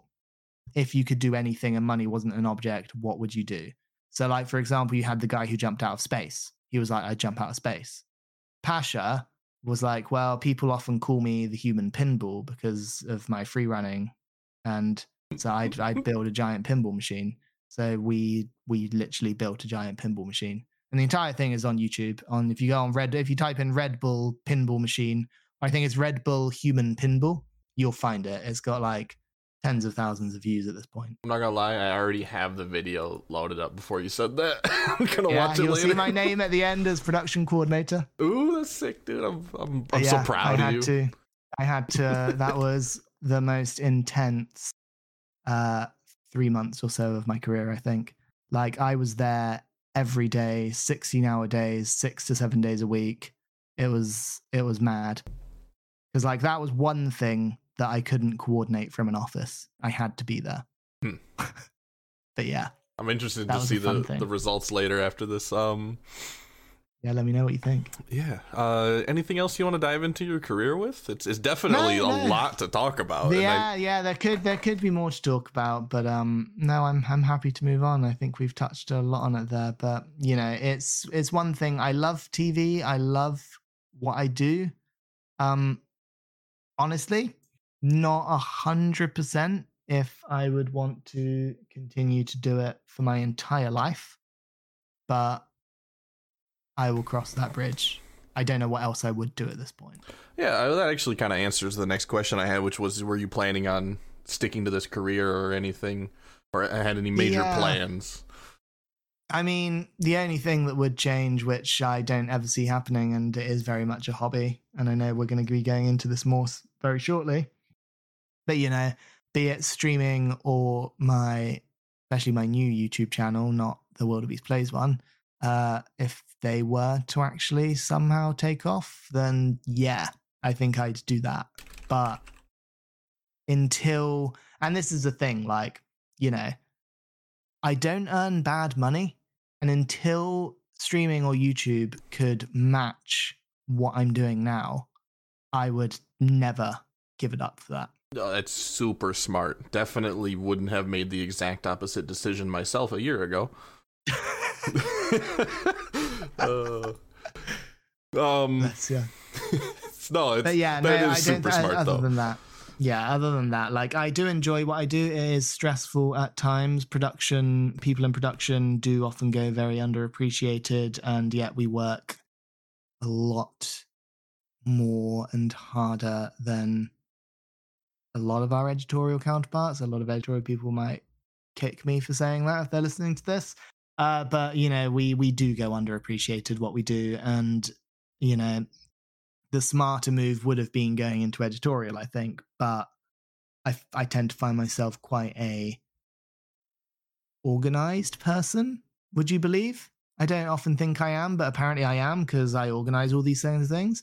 And it's just enjoyable. And, you know, I've always said I want to work in TV, but I still want to come home every night. If I was working in editorial, I wouldn't be able to do that. Like, I've just had a couple of teams out in Spain for the last 3 months, all editorial teams. I couldn't do that.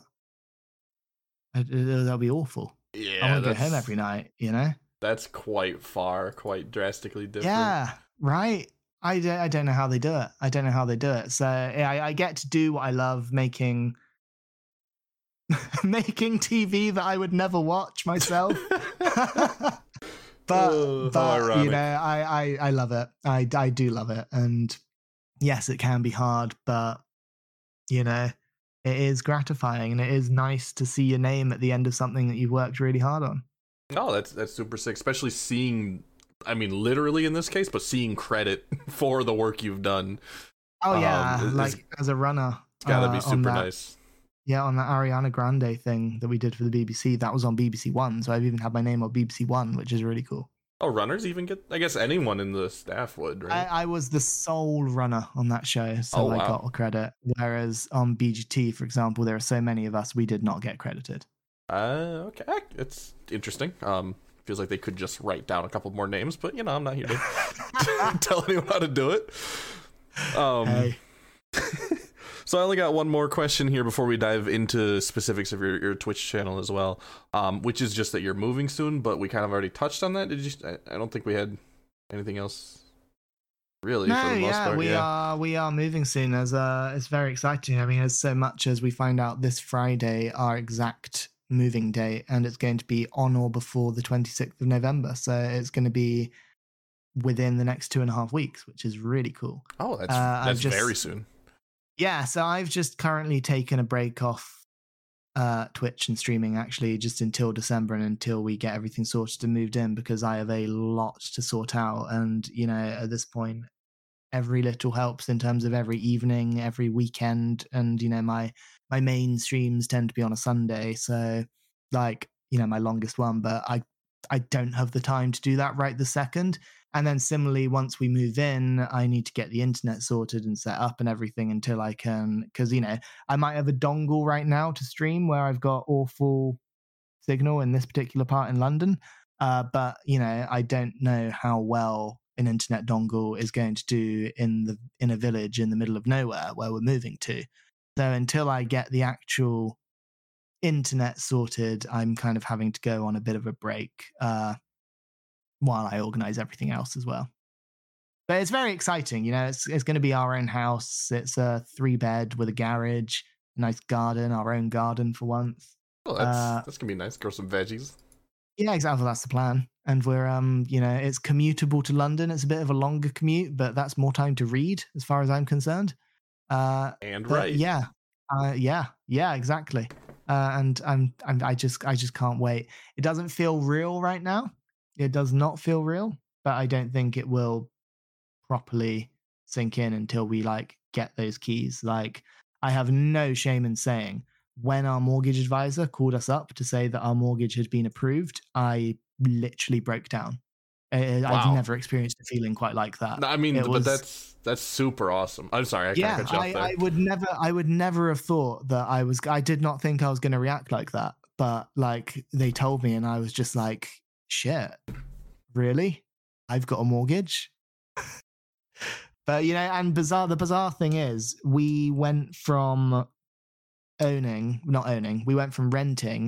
a 2-bedroom. It was really, it was 1 bedroom, but like a 1-bedroom tiny flat in central London for £1,300 a month. And if you kind of look at your mortgage repayments as your rent, I'm having a much larger, much better place that is my own, that I could do anything I want to, and we're paying £800 a month. Wow, almost freaking half.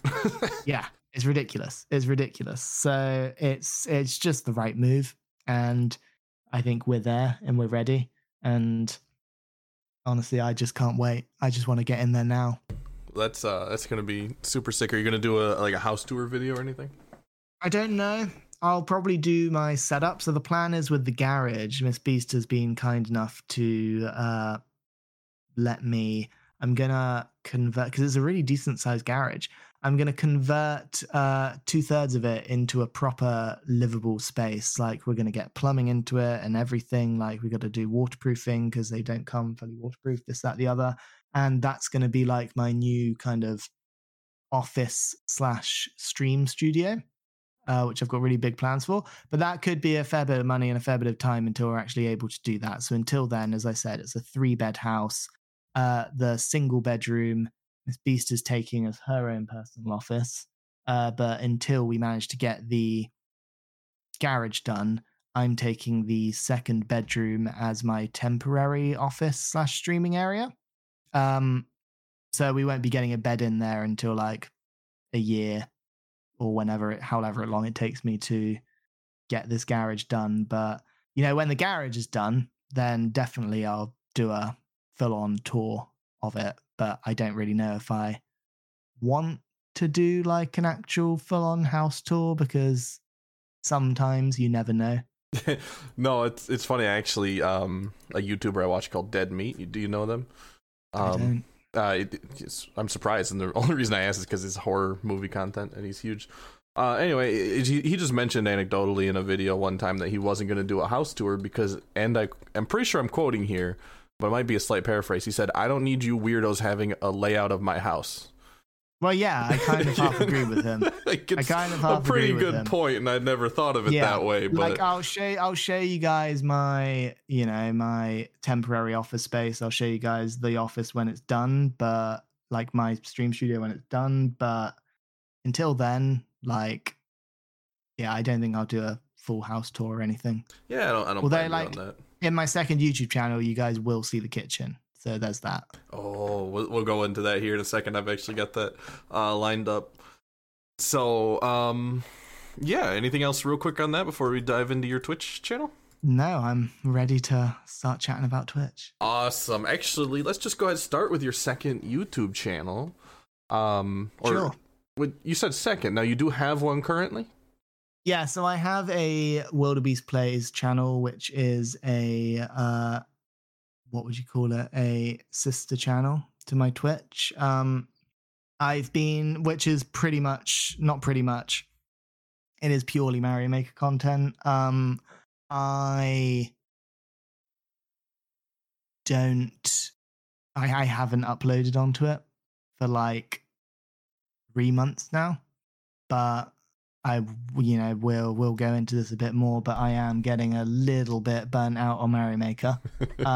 And, I just, in terms of like editing those videos, work has become, as I've mentioned, they're training me to be a junior production manager and things. Like, at the minute, I just don't have the time I've got a lot of things recorded, but I don't have the time to edit them and things like that. So I've been monopolizing on shorts and stuff on my YouTube at the minute. Shorts are the way of the future. Yeah, I mean, they've been great, and I think I've exhausted almost all of my decent Mario Maker Twitch clips on my YouTube now, but, they all do quite well, and they've been really good fun. But, yeah, I have now created a second channel, which is actually a separate entity to the Wildeb33stplays brand. What do you call it? So it's called The Wilder Side. Little play on my name there. Okay. It is a food channel, is the idea of it. So Miss Beast and I, we are huge lovers and advocates of food-related content on YouTube. So like Mikey Chen or Strictly Dumpling, who is probably like the top food vlogger in the world at the moment. I'm familiar. He is a big inspo. And then in terms of things like cooking and things like that, like we love Sam the Cooking Guy, we love Babish, who doesn't love Babish. I love Babish. Yeah, there's a vlogger, but he's also a professional food eater, food challenger, whatever you call them, food athletes. A guy called Beard Meets Food, who's British based. Familiar with him as well. Yeah, Beard, he's great. We just love them, and my ethos with the Wilder Side is all of these YouTubers, other than Beard Meets Food, all of these YouTubers, they end up going to the UK and they're just like, didn't have a good time there. The food's not great. And I'm just like, excuse me, you just have not gone to the right places. You have not seen what the UK has to offer in terms of food. So my ethos for the channel is to take people on a culinary tour of the UK, where I'm going to be going to all over the UK to sample and try different foods and show off the amazing restaurants and the amazing cultures and the amazing things that we have around food with it. Whereas at the same time, I'm then going to have some cooking related videos. But I thought I'd be a bit niche and fun with it, whereas most people do like, this is a recipe, this is how you make it. I'm going to be like, here's a recipe, this is how you make it. But spoiler alert, I've never made this dish before. So okay, let's see what happens. Learn together. Yeah. Actually, I like that. I've not seen that before. Yeah, so I've got big plans for it. It should be quite fun. We've done a few shorts for it as a sort of soft launch of the channel, which has which I think is quite impressive, especially for YouTube. I've got about 30 to 35. It's on 53 subscribers right now, but I'd say 30 to 35 of them are organic, whereas the rest of them came from friends or some of my more loyal Twitch supporters. But we've had about 30 to 35 organic subscribers, which is really cool. But I've been hard at work on my first official, like, long form content video. And I'm excited to say that should everything go well, there will be a YouTube premiere of it, which I'll post in my Discord, maybe your Discord, and a couple of others. Please do. Next Sunday, this coming Sunday, the 14th. That's my birthday. What a present. Oh, hey, there you go. So it'll probably be, around 9 p.m. GMT, which I think is like, 4-ish or something for you, 4 or 5 o'clock in your EST time. Something like but that's the current plan. I was hard at work recording over the weekend. I've got one more place which I tried to go to this Saturday just gone, which was unfortunately closed when we went, even though it was meant to be open. I was quite angry. But I've been messaging them and they have told me to come along on Saturday instead. So I'm coming along this Saturday for it, recording the final bit that I need to record. And then I will smash it all together on Saturday or Sunday and get the premiere ready. Failing that, it'll be maybe the Saturday afterwards or something like that. But yeah, I'm not giving myself a release schedule with it at the minute. I'm just going to do them kind of as and when I can and as and when they come out. But going forward, when I can and get a better setup and a better rhythm going with it, I am aiming to do a video every 2 weeks. So once every 2 weeks, it will be like food reviews going out. And then every 2 weeks after that, it will be like the recipe one that I was talking about. And then rinse and repeat. That's my kind of plan with it. And I'm really, really, really excited for it. So people can check that out through your Discord, and you don't have a custom URL on that one yet, Not right? just yet. As soon as we hit 100 subs, hopefully we'll be able to get that. But, well, I didn't know about this, so you'll get one more. I didn't know the channel had launched, so I'll have to find that. I'll send you a link later. Yeah, that's quite interesting. I do have one thing though here, which is, you said everybody does these food tours. They go to London or UK and they go, the food's not that good. Is it just possible y'all's food suck? Like, no, it is not. They go to places and they're just like, oh, it's fish and chips, or here's a pie, and I'm just like, guys, like, I get you're trying to try proper British food, but A, you haven't gone to the right place to try proper British food, and B, like, say like Mike Chem, for example, he just goes and does a load of barbecue around the States, or a load of like, Chinese, Japanese, Korean food. Like, we can do that. We've got all of that. Barbecue is America's food. Well, yes, but he also does a lot of like, here's all of the incredible, like, East Asian food and things that we've got over here.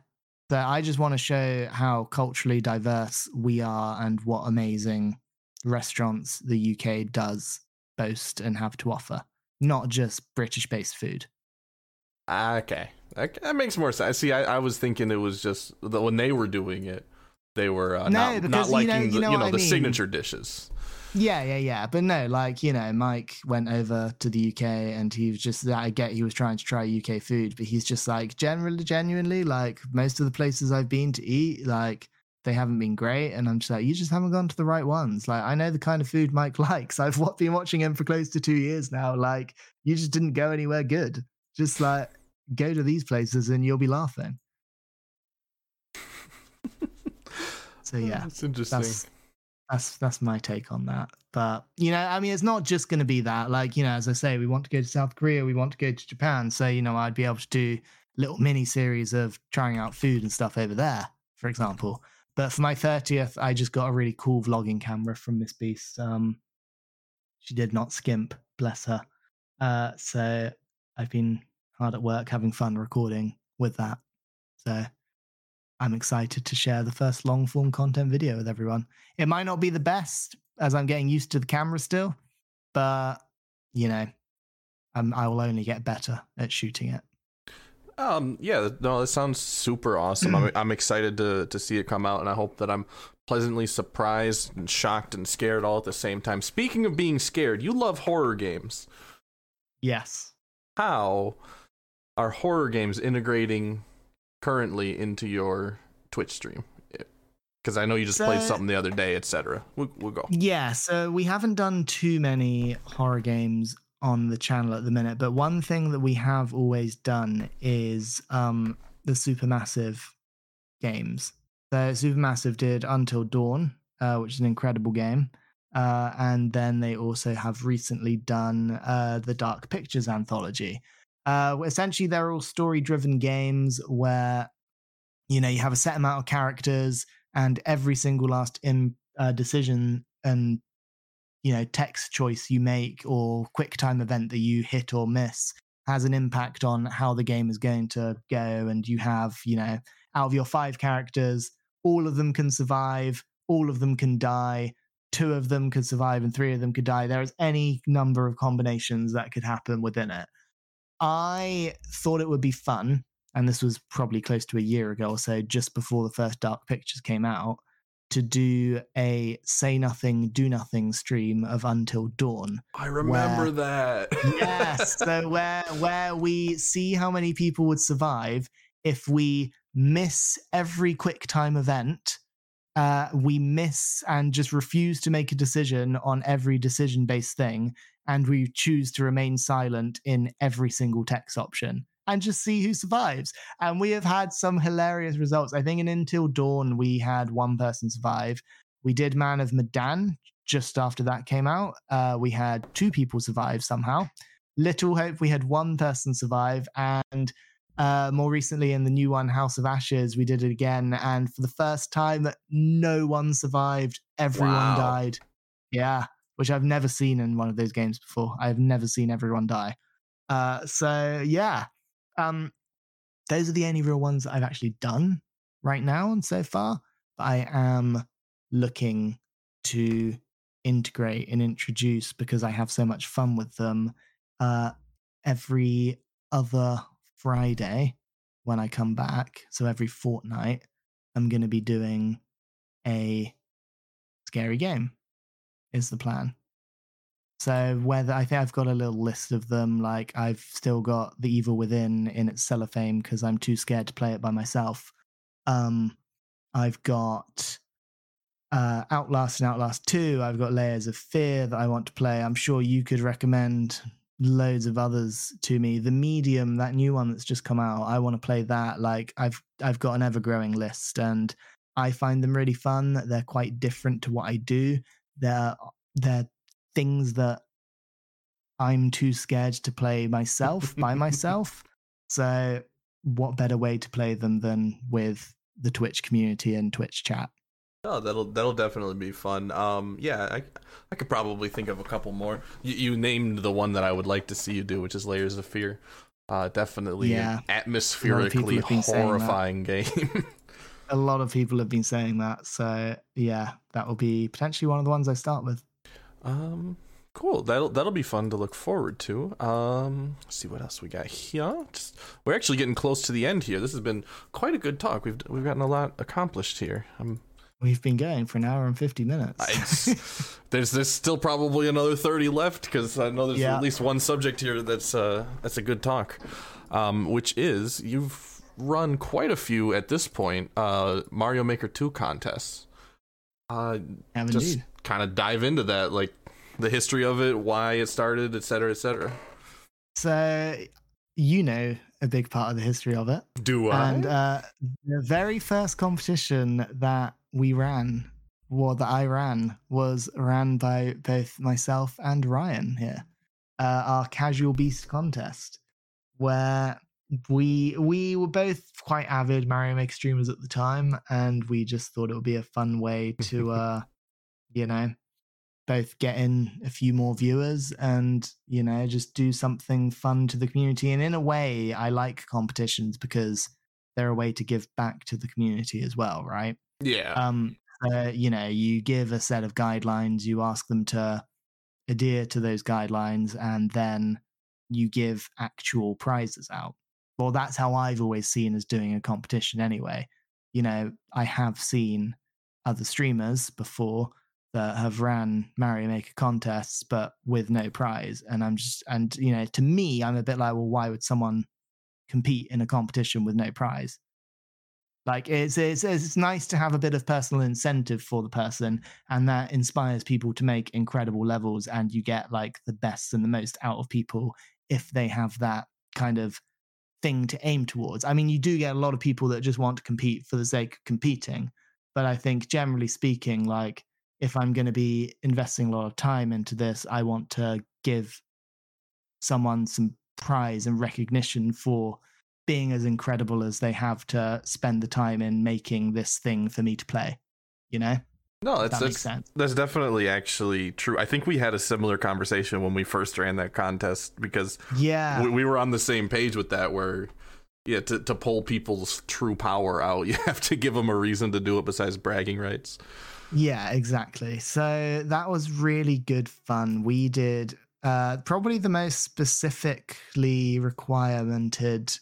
That's not really a it was a very unique contest. Yeah, a very niche contest. We gave people specific elements that they had to incorporate into their levels, and then otherwise they could do what they wanted. So they had to include 3 or 4 set items or unique course elements and then go crazy. But I mean, what we got from that competition, some of those levels were fantastic. There was a lot of complaints about the limitations, I remember. I'm sorry, I know this is your talk, but I'm involved in this contest. Oh yeah, but then people really pulled through. People they did. Really pulled through. It was one of those things where necessity is the mother of invention, and I think that contest kind of showed that people were more inventive with the limitations, and that's what I wanted out of it. What I didn't want was the constant complaining that the limitations sucked. Yes, which was fine, and it was true. Retroactively, I probably would not have done it that way, but I still liked the end results either way. Sure. And yeah, I mean, it was great. And then building on that, like I've done a few more contests, as you said. So generally speaking, I have collabed on each contest that I've done. So I think to date, I've done 4, potentially 5 contests. Just trying to think about it. I did one with wonderful Smashing A, from who was, of course, your guest last week. We did a Christmas contest, so people just had to do Christmas-based levels. That was really fun. That was actually last Christmas, so in the holiday season. Well, just holiday-based levels, not Christmas-based levels. But the winner was like someone had created a really tight speedrun platformer with different Christmas music playing in the background. Oh, that's sick. Fantastic. Yeah, that was really, really cool. I did a competition with Crad Radium, where we got people to build boss levels. Oh no, I did do 5. Yeah. So those are my 3 collab ones. Then my first one by myself was what I called the Frustrate Sam contest. Oh yeah. Yes, you made a level for this, right? I personally enjoyed the hell out of that one. I got people to create a level that would just irritate me, and that so you get your, what we call in the community, your hot garbage or little Timmy based levels. It was basically spamming enemies, spamming course elements, or what a lot of people were, like yourself, for example, Ryan, really creative in the ways to piss me off. And thank you. It was great. Like some of the levels were impossible, some of them were very doable, but it was just a heap load of fun doing that. But then my most recent one, sorry, you were going to say something? All I was going to say is, out of all of Mario Maker, your reaction to the realization of what was going on in my level is one of my favorite clips I've ever seen. It's too funny, isn't it? I know this is hyper personal and specific for the podcast, but it's one of the best moments I've had on Twitch. Good. Oh, that's lovely to hear. But it was great fun. It was honestly great fun. And then more recently, I have I ran my own troll level contest where it was, the response I got from that was phenomenal. To be honest, I had about 25 or 26 entries altogether. That's a lot. Including some like relatively big names in the Mario Maker troll creator community, which shocked me to the core, to be honest. So that was really cool. Really, really cool and great fun. I do have plans in the new year for a new contest, and I've been telling people what it is, so I don't mind saying it now. I am going to be hosting a Kaizo competition for my next one.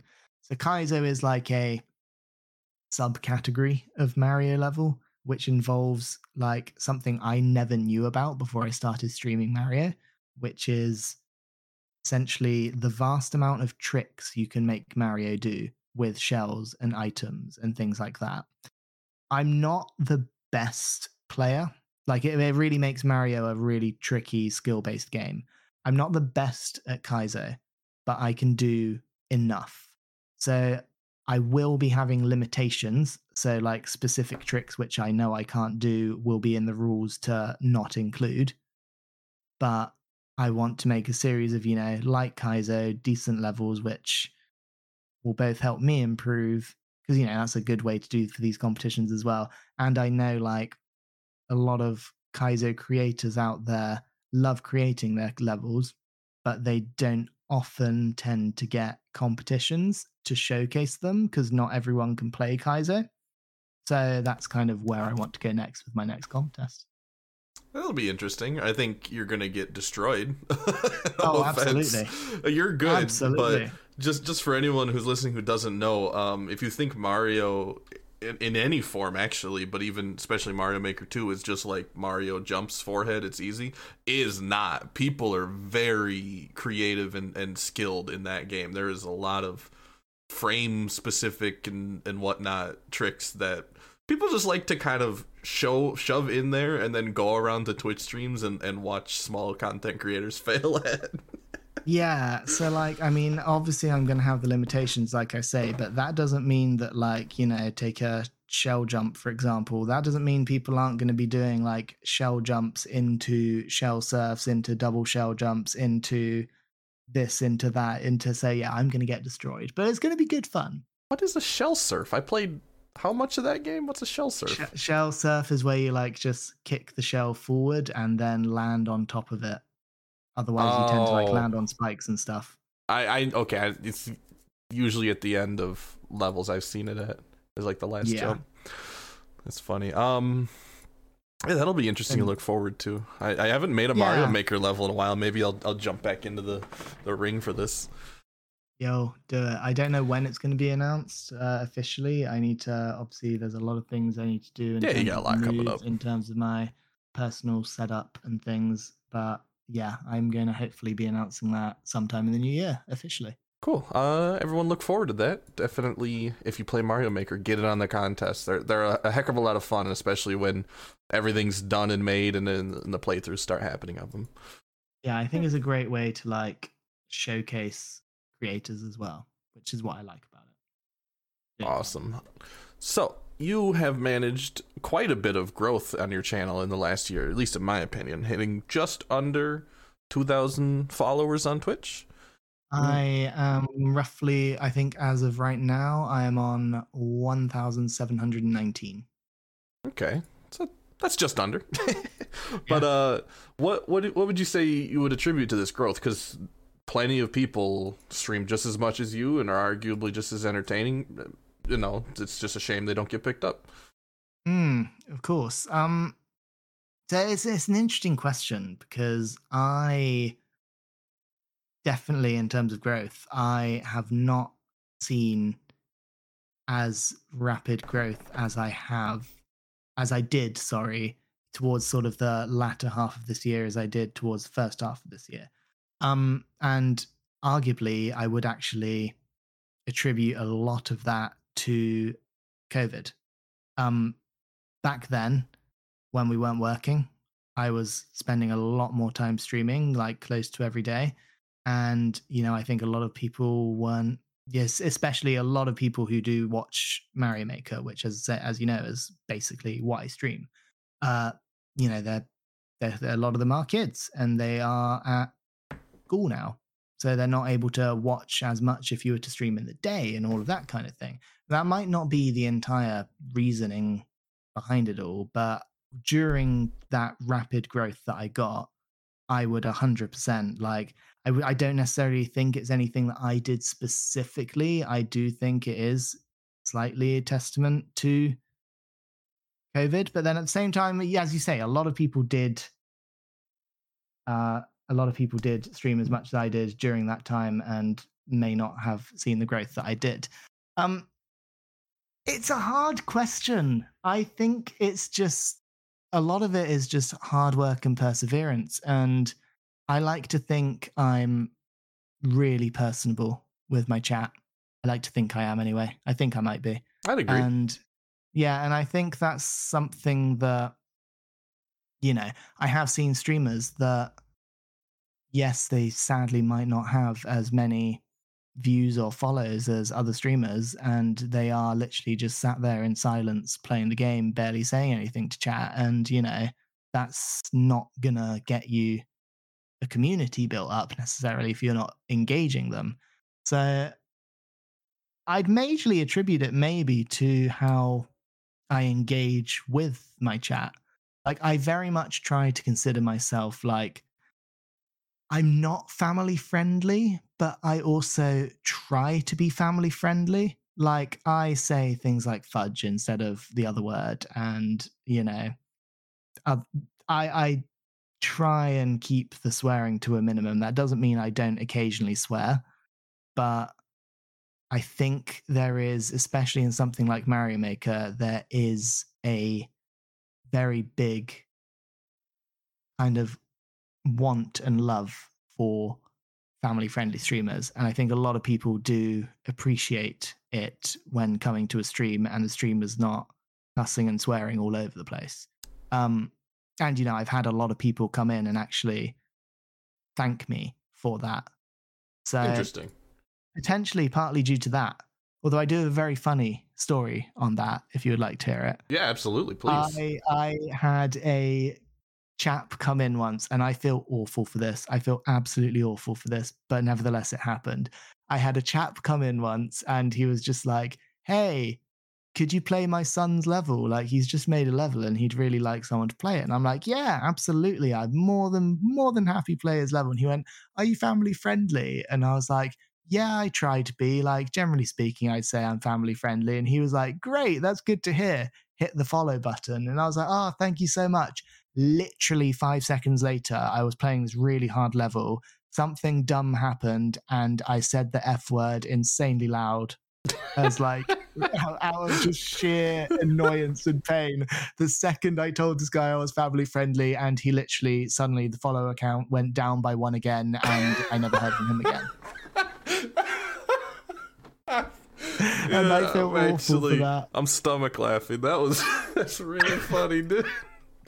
Literally 5 seconds after I told him not, I just went, oh, that's so good. No, I love that. I feel shit. bad to that for the day, but it happened. But I would potentially attribute it to that, and also viewer levels. People love viewer levels. Like, they do. There's no getting around that. People love the fact that, and pretty much at that point, I solely have been playing viewer levels, and when I really got the growth up.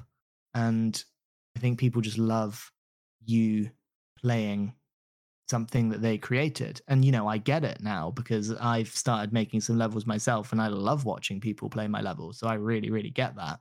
So I think, partly that is something that attributes to what growth I've had as well. Maybe.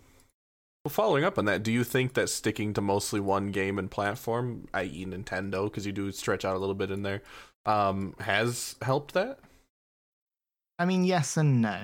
I think there are benefits to doing it, but then there are also negatives to doing something like that. To the point where, as I mentioned earlier, I am getting a bit of burnout on Mario Maker. Like, I love the game. Do not get me wrong. I adore the game, and, I will always, so long as I'm a Twitch streamer, like, I have a lot to attribute to Mario Maker and how it has helped me grow and become known by anyone and create a community as a streamer.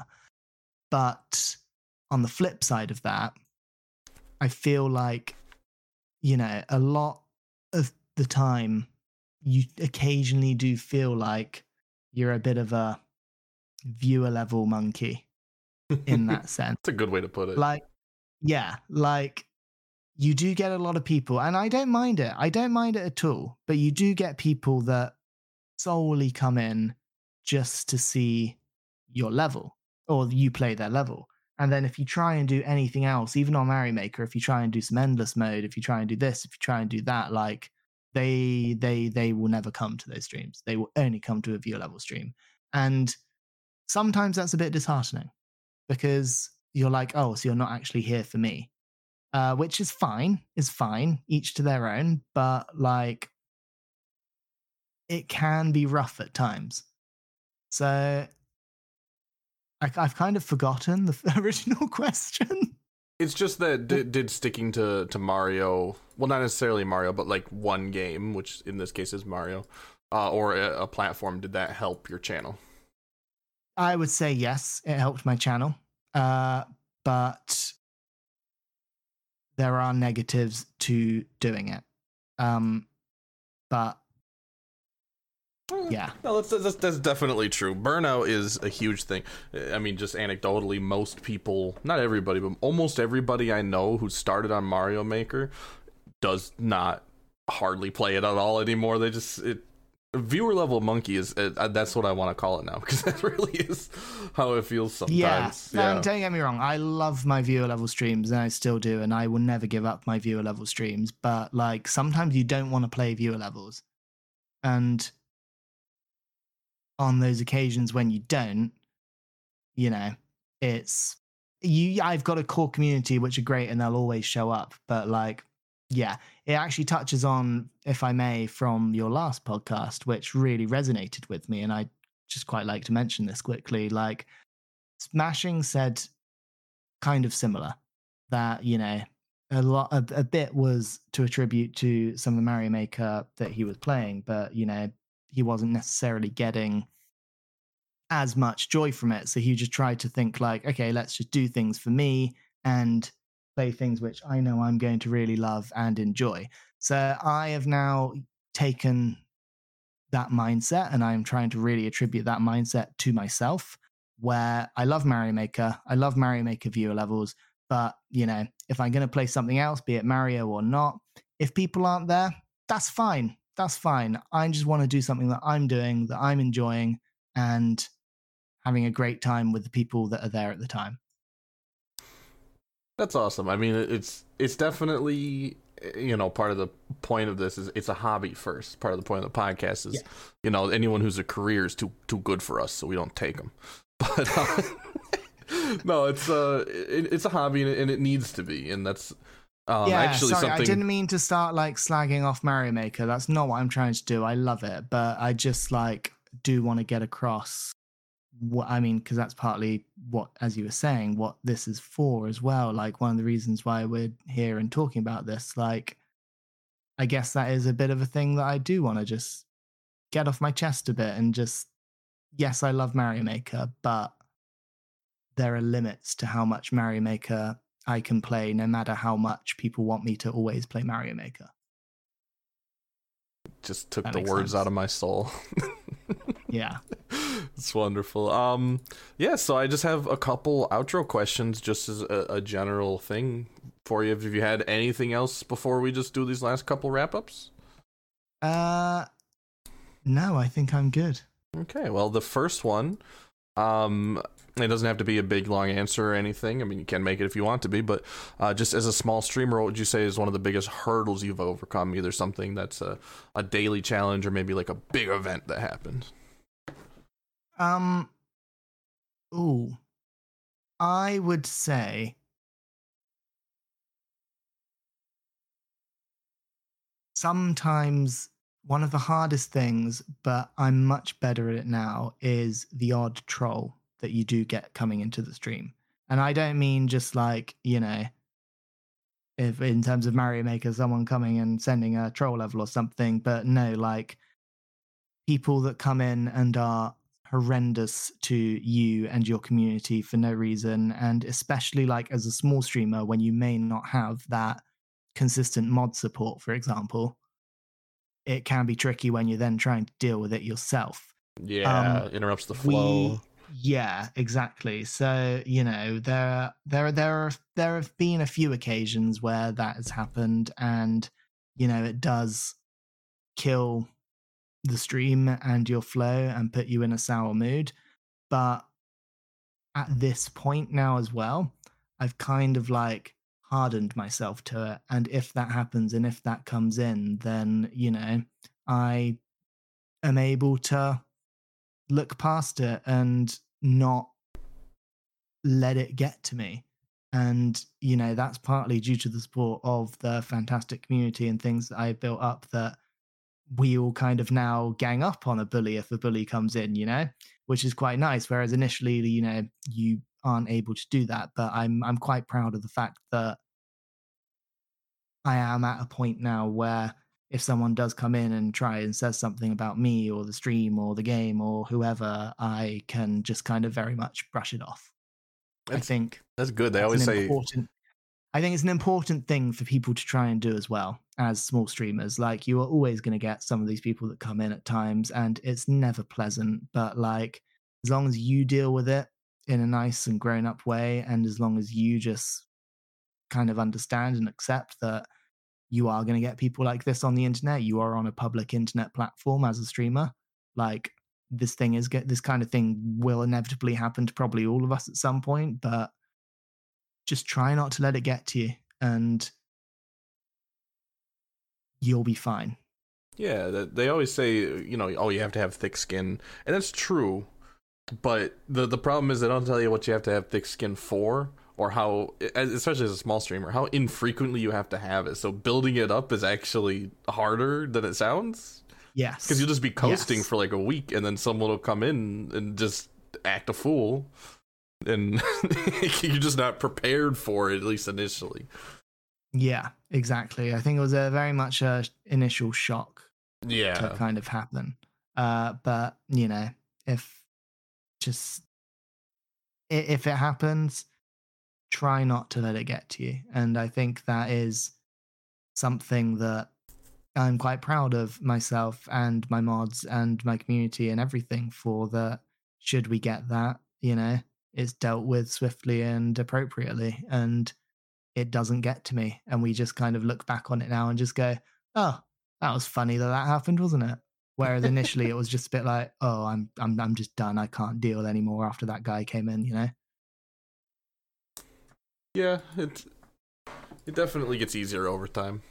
That a little bit leads into my next question, ever so lightly, but it's the last question. I always want to point this out, that this question is actually my favorite of the whole thing and will always be, and it's the core question that I thought one day, which made me think of doing this podcast. But the question is, what's a piece of advice as a streamer that you would give to somebody who is unable to currently break the 0 to 2 viewer curse? I would say that this comes down to, again, think about the reason why you're streaming. Are you streaming, if you're streaming as a hobby and just to have fun, then take it like that. It doesn't matter how many people you've got in your stream.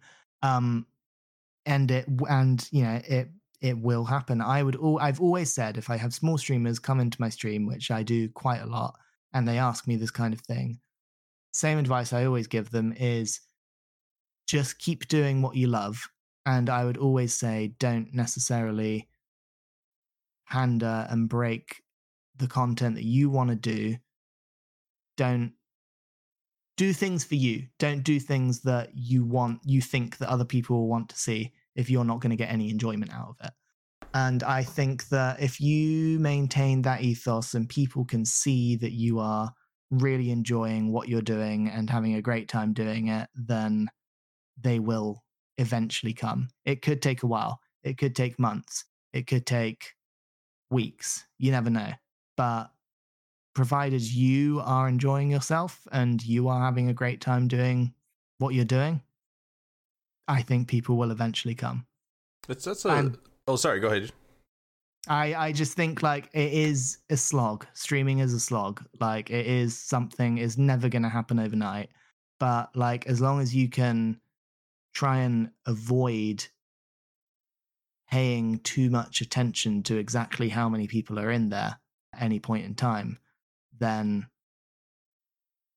things will inevitably get better. As I say, if you're enjoying yourself, people will see you're enjoying yourself and more people will come, is what I was.